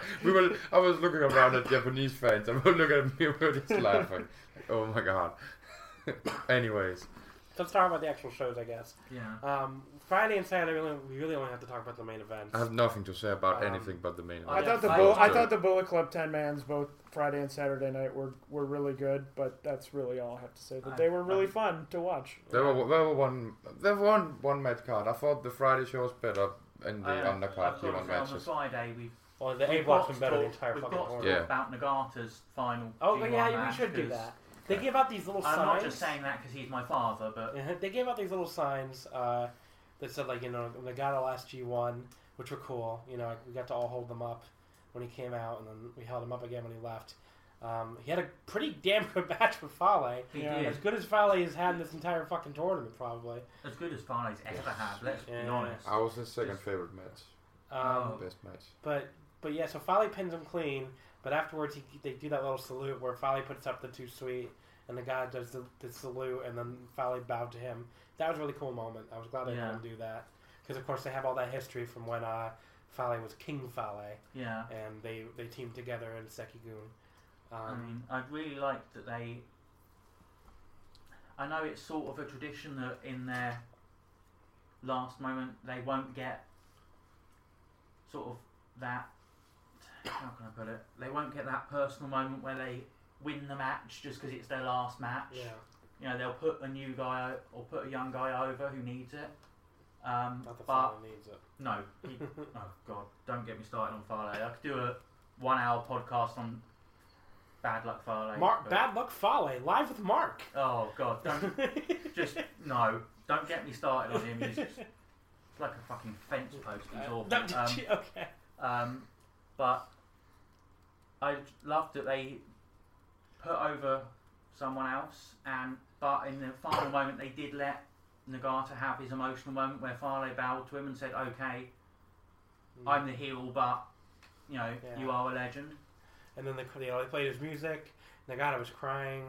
A lot of the fans were tearing up. I know. The commentators were crying. Oh, Nagata! I mean, what's his Nagami name? was Nagami going was like crazy. he was losing fucking. He ran right past us. I saw him run right past us. To go Yeah, and he back. went backstage. Yeah, and he looked really broken up. So it was an incredible moment. I'll to be honest, I was broken up. Yeah, I was too. I've watched that I guy missed for like 15 half years. the next match because I was just inconsolable. Because I mean, he's been in a lot of great G1 matches over the years, and he was in a lot more this year. It's a weird. I guess he wants to go out on top, but this is not a Tenzan situation where you're watching his last year, and be like, okay, I get why this is your last year, buddy. This Nagata's last year was awesome. yeah, You think you have the old guys like you have the dad's division, I guess you'd say the Nakanishi, Nagata, Tenzan, and some of them you can see why they're now in that position. They've sort of not gone on too long, but they could have done with going out on top. Yeah. Whereas Nagata and Kojima, I think, put them in the G1, they can still go and they can still have great matches. I hope they didn't go one year too many with Kojima, but I guess we'll see next year because I assume that'll be Kojima's last year. Okay, so the main Saber event. and Ishii was fantastic, and I just need to mention that really quickly. Okay. We don't need to go over it, but it was fantastic. And we It was have a to good show, recognize it. everybody. I mean, just like all year long, the A block is great and the B block is okay. Yeah, that's how I felt too. That was the theme of the G1 this But year. the Kurikans, the B block were better, but then it turned into the A block just owned the B blocks for some reason. Was my impression. So the main event was Tanahashi and Naito. This was a match that I thought was incredible. I gave this 4 3/4. I actually think I liked it better than either one of their first 2 matches. It's going to go on my match of the year ballot for sure. One of the things that helped it live in the building is, I think we all kind of knew Naito was going to win, but did anyone not buy for a second that Tanahashi could win that fucking match? More. I thought there was plenty of near falls where I was like, okay, We've got to Tanahashi. say, more is, Tanahashi is his favourite wrestler. All time. Yes, all time. Honestly, if anyone believed that Tanahashi was going to do it, it was more. I believed it too, and he's not my favorite wrestler, but Yeah. I like all those times where he's just fucking hit that fucking the standing high fly flow, and then the second high fly flow. Like, how do you not get that pit in your stomach where you're like, oh, Tanahashi, here we go? You see, like, I did wonder if they were going to do Tanahashi Okada again. yeah, but I mean, it felt possible, so that's what helped that match. Is it never feels like Tanahashi can't win the fight, and that cloverleaf. Like that, because he had really just teased tapped. at the end. He just tapped out Naito with that cloverleaf at Dominion. So when he put him in that fucking move, like I don't know where I was sitting, like everybody was like waiting for the tap Yes. out, and he had him in that fucking move for so long. It was. And It was Naito's something like facials 3 were minutes. like amazing. He's like struggling, and like the look on his face, like he's about to tap at any fucking second. Like that was amazing. That was the high of the match for me. Yeah. Yes. I really thought that was going to be it for a little bit there, and then especially when Tanahashi pulled him back into the middle, but Naito made it to the ropes. I mean, just his selling in the entire match, Yeah. but that sequence especially. John, you said you went 4 3/4. I'd say I preferred it to Okada and Naito. I did too. I Yeah. mean, actually, I thought I it was did a better too. match. I didn't. I'll be the disagreement point, but But I'm very biased. I have been the low man on every one of the Naito Tanahashi matches. I mean, I've had every one at 4.5 stars. I had this one at 4.5 stars. I've liked them all, but I remember it was the same thing at Wrestle Kingdom where people were giving that match 5, and I gave it 4.5, and it was probably because Wrestle Kingdom I thought was so good. It was like my 5th favorite match on that show or something. But I don't know why it just has never gone to the next level with me like Okada Omega has, or even Okada Naito, because I liked their match last year at the G1 Yeah. as well, and I like this one, as we'll talk about in a second. But it's never It didn't. to me. It was of the 3 days of the G1 my 3rd match. Now, of course, that's comparing it with 2 matches that I thought were incredible. So it sounds like a slam, but it's not meant to be. It's just Did you mean Dominion? Because they didn't have a match at G1 last year. Okada Naito. no, sorry, Omega Naito. Gotcha. Did I say Okada? I thought I you did. did. Oh, I'm losing my mind. I'm sorry. It could It's have been fine. mine. It might have been me. I don't know. Maybe I'm The going listener crazy. will know. The Omega, listener yes. will know. Don't at me. You can at me. At John. If I fucked up, you can at me. Anything that I do wrong, at John.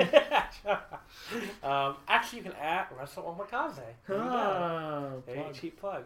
All right. So the main event of show 2, Okada Omega. You can talk about why you like this match so much because I want to rant about what I didn't like about it. Yeah, So I you think- go first. I'm the same as John. I like the match. Now, of course, with all 3 of these matches, I think there is a bias to being there live, to Yes. being in the crowd, to being part of the I agree. experience of it. There's also the part of oftentimes through whatever means, accidentally, on purpose, things get spoiled, or you're watching something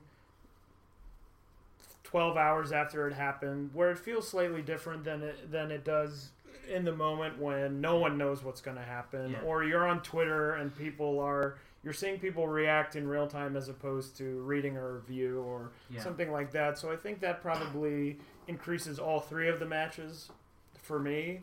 I just, I think Okada is the best wrestler in the world without compare. I don't think anyone is. I don't think anyone is even close. And I think there's probably 4 or 5 wrestlers that in any other year would probably blow anyone else from that year out of the water. Hiromu Takahashi, Naito, Omega, and that's just in New Japan. Honestly, I'd put Zack Sabre Jr. on that level as well.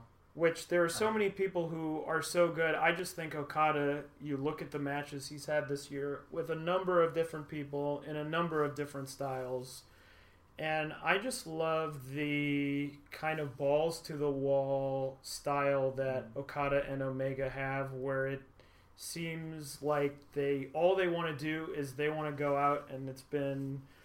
Obviously, they didn't have anything to top in the first match because they hadn't had a match yet, but just to go out and leave it all on the table, it looks dangerous. I don't know if it actually is dangerous to the point of where they might get hurt, but it certainly at times can look dangerous, and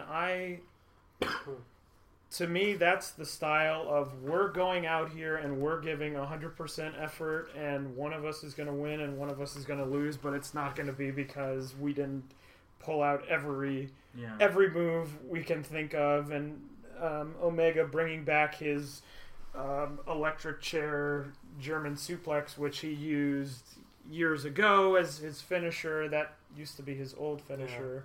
Yeah. That driver that he did he used to do that too? I felt like he used to do that? I felt like he did that at one point. I'm trying to think. There's a particular wrestler who uses that a lot, and all day it's been bothering me. I feel like I've seen Kenny Omega do it before, but I could be totally making that up. It just feels like a thing I've seen him do. But it's also the thing where they've had 3 matches in what is in wrestling time relatively short time in the span of 8 months, and it doesn't ever feel like, okay, they're doing the same sequence they did. That's a good point. In the last match, like in the second one, the big sequence was Omega fainting on the Rainmaker, and probably some other wrestlers in the world, and to no fault of their own, probably in the third match would have said, well, let's do a callback to that. Let's do that again. But they didn't do that. And I also liked in this one that the 30-minute time limit really meant that they had to, from the very first moment of the match, they really had to go. The first 2 matches have kind of been, okay, we're going to spend some time. We don't want to make a mistake, but this was, we got to go, and we got to do it. And I like at the end of the day that Omega wins, and now it's 1-1-1, and it's kind of, they can do the match again, and it isn't like, okay, Okada's won twice, why are they doing this match? Yeah. Omega's won twice, or whoever, it's uneven, so there's no reason for the match. I loved it. All right, so my gripes about it. I thought the beginning was awesome when they all went crazy. They both went crazy because of the 30-minute time limit. It made sense. The end was awesome. The middle had like a problem that I have with a lot of Okada matches, where it feels like his transitions out of selling and into making his comeback, they often feel very unearned, and they often feel very arbitrary. And I don't know if the structure problem was Okada's or Omega's, but so let's just, like, Omega just done like 3 really deadly moves on the outside. I don't remember exactly what they were, but there was like one on the apron. He did, I think, like a dragon suplex something on the floor, and he did like another really deadly move on the floor, and they got back in the ring. So you're like, okay, well, Okada's down, Omega's gonna try to get the count out, or he's gonna stay on him or something. So they make this big exaggerated thing of how dead Okada is. Mm-hmm. It takes Okada forever to get back in the ring. Even when he's back in the ring, he's just laying there dead. Like it feels like we've reached the point where basically Okada is dead.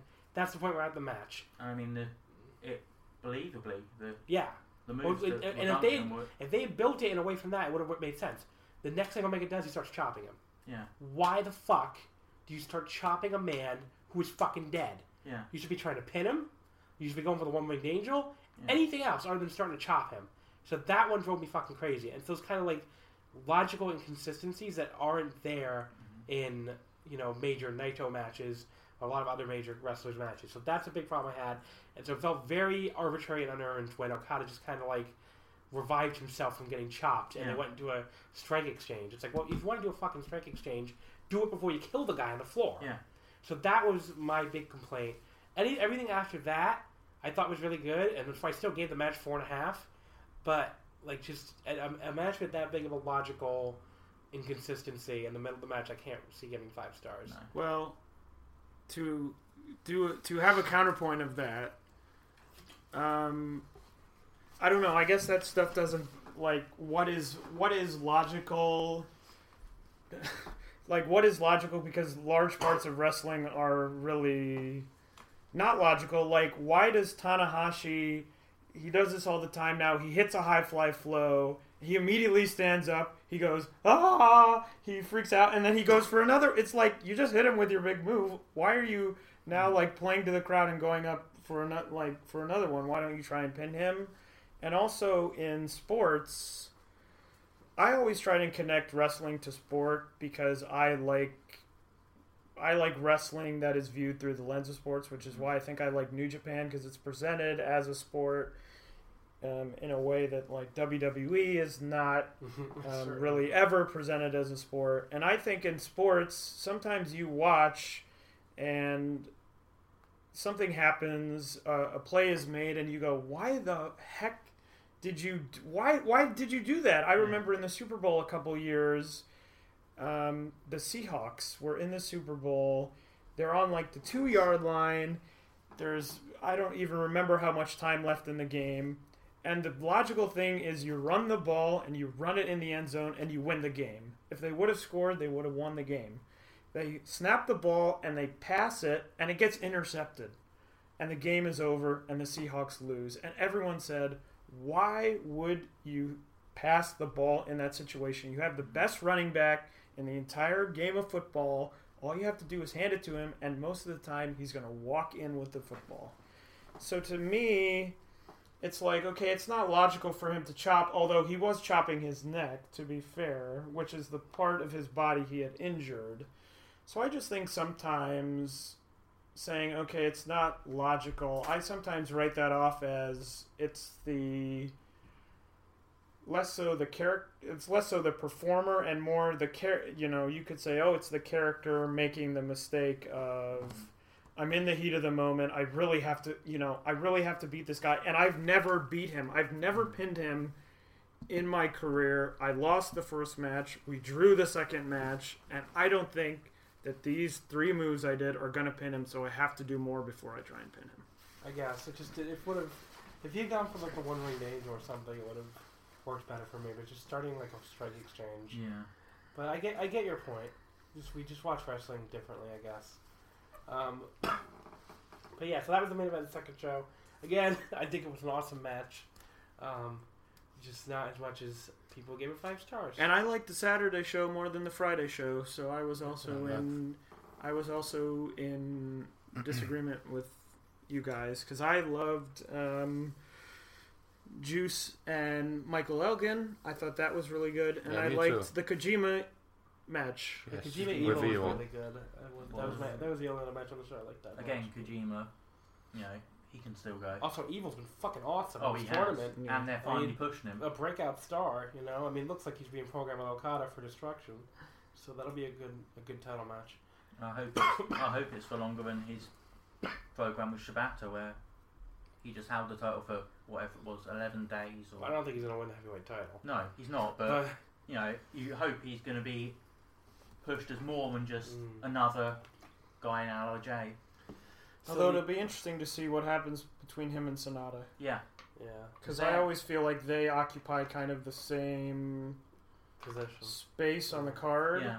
Where it seems like I think he's been really great too, so I can see why you would push him, but you push Evil, and then kind of what happens with Sonata. I don't know if they're thinking Sonata is more of a down the road thing now. That seems less logical to me because Sonata is older than Evil, correct? Yeah, but so I think like you would want to push him Sonata's a more natural babyface, so he could have him leave LIJ and strike out. All the people who say Sonata is like destined for this big giant babyface push, it's like New Japan does not push non-native people that strongly. At least they haven't since like the Inoki days. So No, I would hold your role on that one. he is going to get that push, I'm sure. But his top guy, I think disagree. The thing is that I don't know if he's people going to are be the so. top I guy. see a lot of people saying that. The thing is that people are so impatient.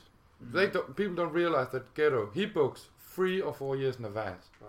Well, sometimes with the main stories he does, at least. But they may have plans for Sonata in 2 years. I believe they might have plans. I'm just saying. But that doesn't mean they have to push him now. I see people there's saying no reason to do it now. Where does he go? No, I know. Exactly. So don't push people if you're not ready to go all the way. That's the thing I don't think that people understand. I see people saying though he's going to be like the top babyface. Oh well, I don't think that's he's going not. to happen. It's going to be Oka or Kitamura. I hate to tell you. Yeah, it's definitely going to be them. Two-born guys. If it's Kitamura, I'll be. And you're going to get Kawado. You're going to get Kawado have the Honma push, and he may run the best of the Super Juniors with a 0-9 record and be the most loved guy. And yeah, people love Hirai Kawado, and it's very well earned. yeah. All right, so the final night we went to today, the very last show we're going to talk about. Thank God, they had a couple matches in the card that were noteworthy. The junior title match, which was Ricochet and Ryusuke Taguchi.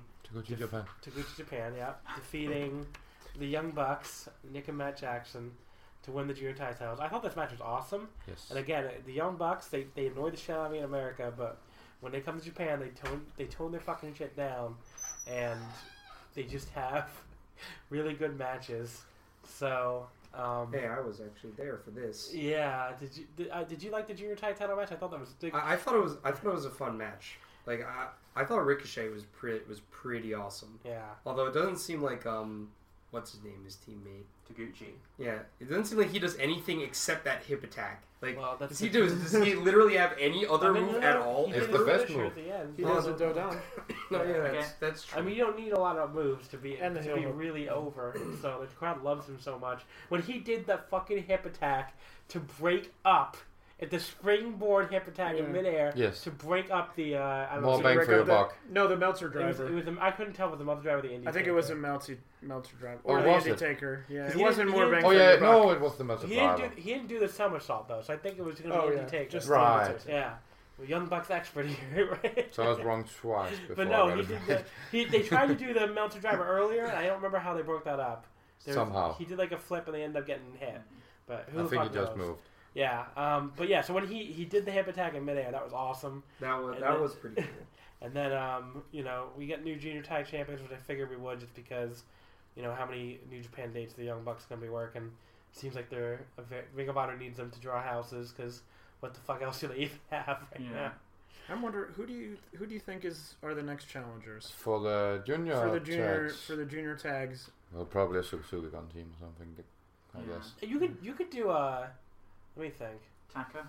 You could do not Roppongi. Roppongi's done. done. Hiromu and Bushi. Yeah, sure. I mean, Hiromu's not doing fucking nothing right now. Yeah, of course. I mean, I think they're gonna win the belts at some point. So I don't know. Maybe you do Suzuki Gun Team of Destruction, and then you do Hiromu and Bushi. I know. I mean, that's how I feel about Suzuki Gun too. Yeah. Taylor made a face. Sure. But you do them for Destruction, then you do Hiromu and Bushi with the title change. And they're facing each other at the Taka and Taichi Pro show, which are totally going over everyone's head. Taichi and Taka versus Hiromu and Bushi in a month or in a few weeks, I guess. September 4th. Taichi is the only wrestler in Japan who gets a negative thing chanted at him. He actually has a negative chant. It's like Taichi go home. Wow. Yeah, is that what it means? And I can't chant along. I noticed that they were chanting like it in Japanese, and I didn't know what it meant, but I was quite sure it was derogatory. I actually asked somebody next to me because I thought it was like Taichi, you suck or something, and I was like, I turned to the guy next to me. No, it's Taichi go home. Yeah, like Taichi Kaide or something like that. Yeah, when I turned to the guy next to me, I was like, Nandesuka, with a chant. And he was like, oh, Taichi Kaide or whatever. And he's like, saw a look on my face. He's like, Taichi go home. It's like, oh, okay. So that's apparently the meanest thing Japanese people will say, is if you're Taichi, they will chant Taichi go home at you. But that's the only wrestler that we've seen get a negative thing chanted at him the entire time we're here. Yes. Fair play to him, He's drawn heat. He's dreadful a lot of the time, but that is something that feels unique. He can go home. I hate him. But yeah, he's not. Go home and drink highball. He's not even in the actual match. You know, it just when he does his interference, the crowd just like immediately starts chanting Taichi go home. He could be on the floor with his foot on someone's throat, and the crowd notices immediately, and they're just like, Taichi, go home. I think Taguchi, for me, I imagine this would be an area where Mort and I would have quite a lot of arguments, but... Oh, you don't like Taguchi? Don't get me wrong. Wow. I really love him as a wrestler. I know he had a match with Kushida when he was a junior champion, which was my favourite match that really year. good.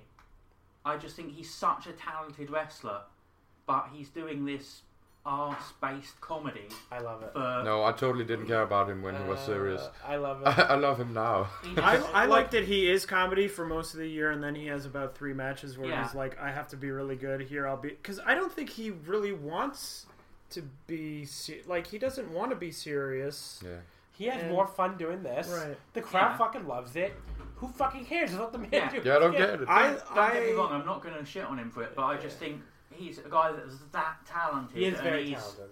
Just hitting guys with his arse, you know. I get what you're saying, but I love it. I prefer it more than, I feel like a couple years ago he was doing comedy but being presented as serious, where now I feel like they're like, here's this guy, he's a fun guy, like, just because he was doing that match with Nakamura, and I feel like it was presented as like they're on the same level, and I was like, oh no. I turned the corner after that when I really feel like the delineation of he's doing comedy versus now he's in Best of the Super Juniors, so he's doing a more serious style. Yeah. So can I add one thing about the junior tag? You can add a million things apparently if you want. We were here all night apparently. No, it was just funny that I was wearing all my Taguchi gear. I get really excited when I go to wrestling. You do. So I make a lot of hand gestures and pump my fist a lot. Honestly, everyone should go to a wrestling show with Mort. It's the most fun you will ever have. It's adorable. Anyways, there was a New Japan camera woman that saw me with all my Taguchi gear and the glasses and everything, and I had them on the entire match. So she literally held a camera on us for 15 minutes just to film our reactions. She filmed us the whole match. The whole match, she just filmed our box. Which was to good, get my reactions with my glasses. Then they won and we flipped out. Won and I freaked out. And it'll probably be in some video package or something. It was great. So that was the junior tag title match. Yes. The heavyweight tag title match. I have nothing to say. It was fine. I mean, I thought it was going to be awful, and it was okay. Honestly, I've got to disagree. I really liked it, and it's 4 guys I really don't care for. But fine. I just felt that, not that it was an amazing match, but it was just so far above anything I'd expected from them, because I'd expected to hate it. Wait, before we move on to that match, wasn't there something that happened between? Oh yeah, that was intermission. You should talk about that. Yeah. That guy that returned. Yeah. But let's just talk about that. Didn't we already talk about that? No, we didn't. But let's finish talking about that. I think you briefly mentioned it. Let's finish talking about the heavyweight tag title match. You liked it? Yeah, I really liked it. I thought it was pretty fun. It was. I mean, look, War Machine. I don't know anything. But... War Machine. The first few fucking times you see them, they're amazing because this big fucking fat guy jumping all over the place. But like after the 10th time, it's like, okay, well, I feel the same. But he's big and he can do handstands. What else he got? We have got to talk about this Adam Page shooting star shoulder, which I like. God, but I don't even want to defend it. It looked like a shooting star headbutt or something. Every time he does it, it looks different, like a different move. Yeah, it looks different, and it still looks fucking dreadful. It looks like he's missing a shooting star press. That's what it looks like. That's what it looks like. Yeah. I just think if now, you're why gonna do you like it? I just think if you're going to hit a shoulder I just want to go drink eyeballs now. Mark just ran away and did. Mark's like, I don't have no fucking time to defend this stupid fucking move that I like for some reason. I just think if you're going to hit a shoulder block, hit a shoulder block. If you're going to hit a headbutt, hit a headbutt. But just to do a shooting star press, it's those fucking people unnecessary. who flip. What the Young Bucks do is it pisses me off when they do a fucking flip to break up a pin. You're trying to break up a fucking pin. You have a time limit. Just run over and stomp him. You're trying to do a shoulder block to the outside. What the fuck is flipping accomplishing? I'm just saying. John's getting this is the kind of shit that fires me up. John's getting the full hand stop sign. What is doing a fucking flip to the floor doing for your fucking shoulder block? If anything, it seems like that would actually make your shoulder block less effective. I get it if you're going to do it as sort of a spot to sort of piss off fans, like sort of knowingly do it because you know it pisses off fans, but he doesn't play up to it. He just does it. Like, oh, look at this cool thing. It's a move that he thinks is cool, but it's the worst fucking move that's ever been invented. I'll end this segment with a very hot take. It's going to be very hot, and Mort might get mad at me. He's sitting here smiling. Adam Page is low-key the worst wrestler on the entire New Japan roster. And he's still better than Cody. I would no, agree. he's worse than Cody. He's worse than Cody. I like Adam Page. I think Cody is good at what he does. He's not amazing. He's not a headliner, but he has at least some kind of personality. I really he's not a enjoy headliner, Adam Page, except he fucking headlines every goddamn promotion he's in.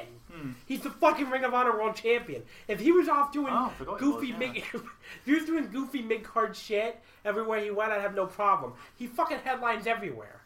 Anyway, so I agree. He's like, as a mid-carder, he's perfectly acceptable. I just never need to see him in these fucking highly promoted spots again. I don't need to see Cody against the card ever again.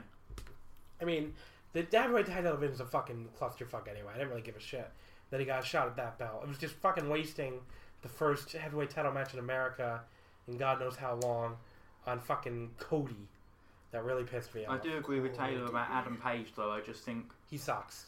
Yeah, unless Bone Soldier comes back. Nothing special about him. Oh, you know what? No. Adam Page is better than Yoshitatsu.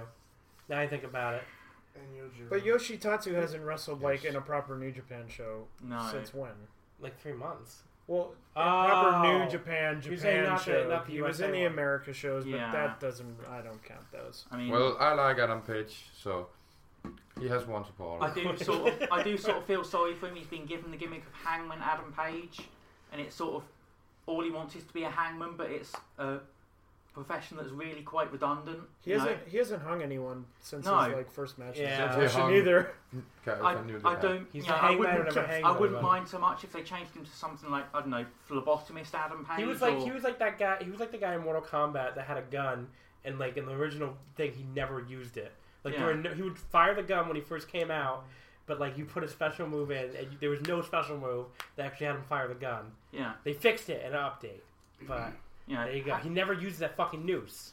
He comes out with it. He's like, "Oh, I'm Hangman. I'm gonna hang people," and then he never hangs anything. No, just have him as Adam Page, the wrestler in favor of the death penalty. Why can't he just be Adam Page? Yeah. Who fucking cares? If this ain't any worse than Yujiro Takahashi. Yujiro Takahashi is great, and I won't hear that. Okay.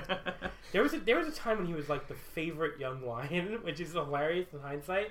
But like when he was the internet's favorite young lion, he was better than Naito at some point. But that didn't last long. I'll say that. Oh no, an army of cicadas are coming. They're coming to throw us out because John is loud. We're taking forever on this main event. Well, now let's get to the main event. No, but we still need to talk about Shibata. Oh, Shibata! We'll be here for another hour. So Shibata's music hits, and he comes out. First of all, his music hitting right after that Tokyo Dome teaser was kind of like, okay, is he gonna come out and announce he's coming back at the Dome? Because I was like kind of dreading that. Although some people think he is coming back at the Dome. It's possible. I don't want to see him back. But I don't want to be negative anymore. But he walks. He just kind of his music hits. Like everybody just you've never heard a pop so fucking loud. Yeah, it was incredible. Like people like just lost their fucking shit for Shibata coming out. He just comes out and he says, Well, he comes out and he sat down. He took a bump. Yeah, which is important. I think he took a wrestling bump, like a flat back bump. I guess to show that he could do it. And then like he kind of stood there for a little bit holding the mic, and then eventually he said, he like in Japanese he said ikiteru, which means like I'm alive. Yeah. And then he pauses for a while, and then he says ijo, and he throws the mic down. So the te form, that would be like he's in a constant state of living, right? Okay, so he said like I'm living basically. Yeah. He's like I'm still living. Yeah, he's like I'm alive. Yeah, that's all, and then he throws the mic down. I like that they did that because it's not giving people false hope that he's healthy again. He's going to be having a rematch with Okada. It's just bringing him back and saying, well, I'm still in the mix. Still keep thinking of me, but I'm not coming back yet. Yeah, I think it's still keeping him in people's minds, but not making any promises. Cause I'm not going to be one of these people that gets out here and gets judgmental about if Shibata comes back. If he wants to come back and a doctor clears him to come back, that's his decision. I don't think people should fucking be judgmental about it. I don't personally want to see it either, but if he comes back, I'm going to support him and I'm going to cheer for one of my favorite wrestlers. Yeah. Yes. The same way I feel about Daniel Bryan. It's like it's their lives, it's not our lives. If that's what they want to do, and a doctor clears them, then that's what they should do. I agree. I do think he's sort of at the Misawa level, though, that, it's slightly uncomfortable because you think one bump and that could be it. And it could be just like we've seen with Yoshihiro Takayama lately. Yeah. It could be just Nothing. he takes a sunset flip and lands wrongly and he's paralysed. Yeah. But I mean, that can happen to anybody too, though. So you have to remember that. Like injury history or no injury history, you're always one bump away from death or paralysis. I just think your body reaches a breaking point, and he's had that warning. I agree. I would prefer if he didn't come back, but I think he's coming back. Oh yeah. Yeah, I hope he doesn't. I believe he will. If he will, I'll just enjoy his matches. Yeah. What can you do? And speaking of being one bump away from death, let's talk about the main event. Let's talk about the main event. Okada Omega, an incredible match. Or not Okada Omega, Omega Naito. They're totally blending Incredible together match. for me. And it went, like 33 minutes, right? Something like Actually that. shorter than I thought it would go. But it was, there were a lot of moves here I've never seen before. Was that one on the ropes? Do we think that was an actual... An actual move, yes. I think it was a botch. Do you think it's a botch? I The think it was DDT on on the DDT on the ring post. I think they tried to kill each other on purpose. No, disgusting. I think Omega slipped and he hit his head because I think that they were going for that power bomb. Yeah. Oh, okay. I mean, I think he slipped. I don't know. Maybe he didn't really... slip. Either way, it looked terrifying, and the crowd went absolutely silent. Yeah. I remember looking across to Mort and Taylor because I had the same reaction, and we were all just sort of in shock. And I think I had my hand over my mouth and I had bite marks on my finger. Yeah. It was frightening. If they did it on purpose, they should never do that again. No. But I don't know if they do or not. Maybe it's really obvious on TV and we sound stupid, but we haven't seen it on TV, everybody. That's a good point. So the rest of the match, though, like they did that. So they did that spot that they were setting up there with the Omega goes hit a top rope power bomb, and Naito turns it into a Rana all in midair. It was incredible. The pile driver that was Through the table. Yeah, through a table, ringside. There's the reverse Rana off the top, which I don't know if I ever need to see that one again either. Yeah. But yeah, I mean, then obviously just a lot of reversals, a lot of knee strikes. Naito eventually hitting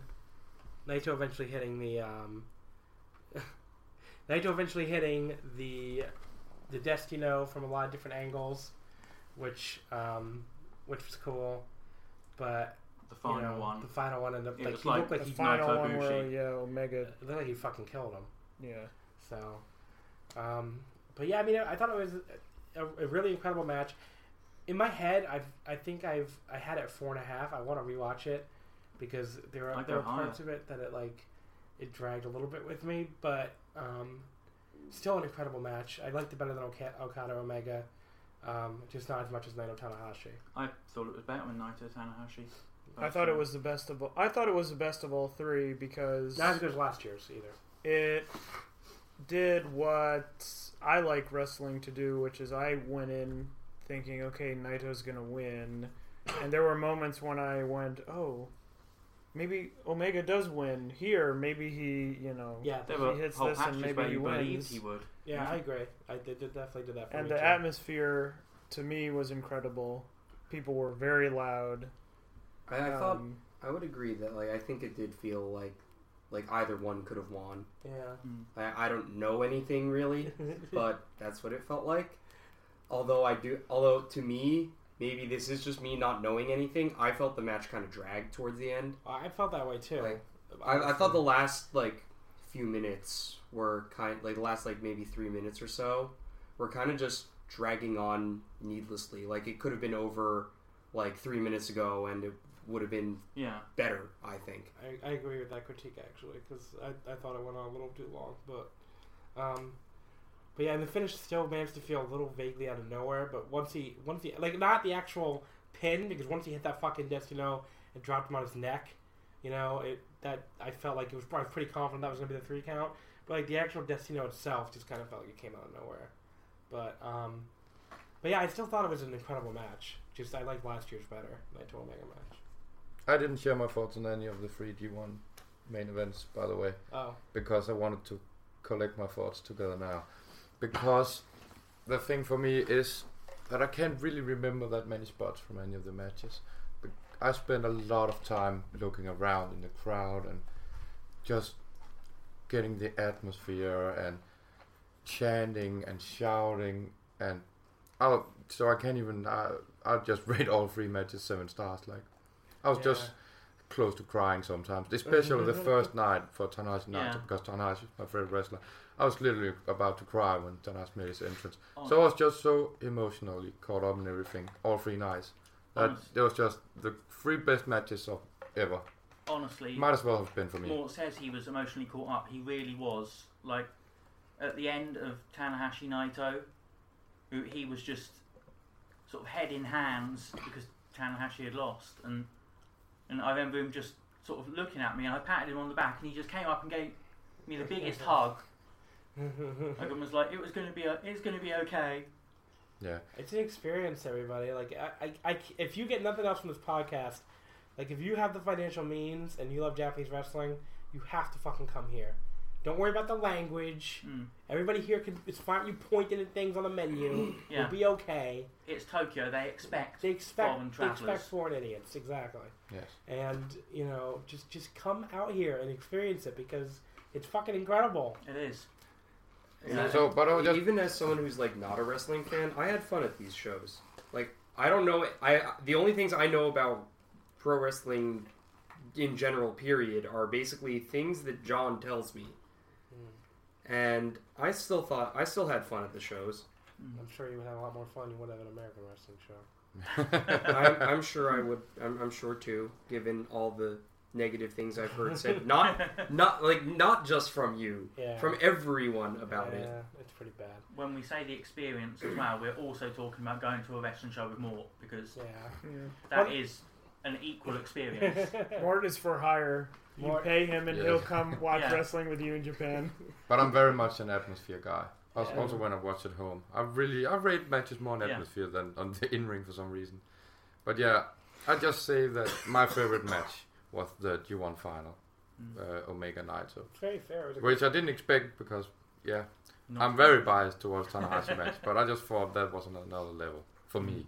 Really the G1 was. final. I mean, I'm really gonna have to rewatch it on tape, because I wonder if part of the problem was just being all the way up there and not feeling the atmosphere quite as much as I did on the first 2 nights. Yeah. But I mean, it was still loud as fuck. I mean, you could still hear it. Like, I was surprised, first of all, how loud the Kenny fans were. Yeah. It was like 70-30 Naito, but the Kenny fans made plenty of fucking noise. Because they were foreigners. That was me. A lot of it was There were 2 Japanese people right behind us who were I know. really loud for Kenny. The Japanese guy that supported Kenny behind us were also Japanese. So. Yeah, it wasn't just foreigners. They love Kenny. I mean, there's some Japanese people that love Kenny. So I just think I talked talked to one Japanese guy who loves Izuka. But yeah, I mean, like, if you're gonna rank it, I would be like, in Tokyo at least over the weekend, for crowd support, it would be like Naito 1, Kenny 2, Tana 3. When you need mealtime inspiration, it's worth shopping Kroger, where you'll find over 30,000 mouth-watering choices that excite your inner foodie. And no matter what tasty choice you make, you'll enjoy our everyday low prices, plus extra ways to save, like digital coupons worth over $600 each week. You can also save up to $1 off per gallon at the pump with fuel points. More savings and more inspiring flavors make shopping Kroger worth it every time. Kroger, fresh for everyone. Fuel restrictions apply.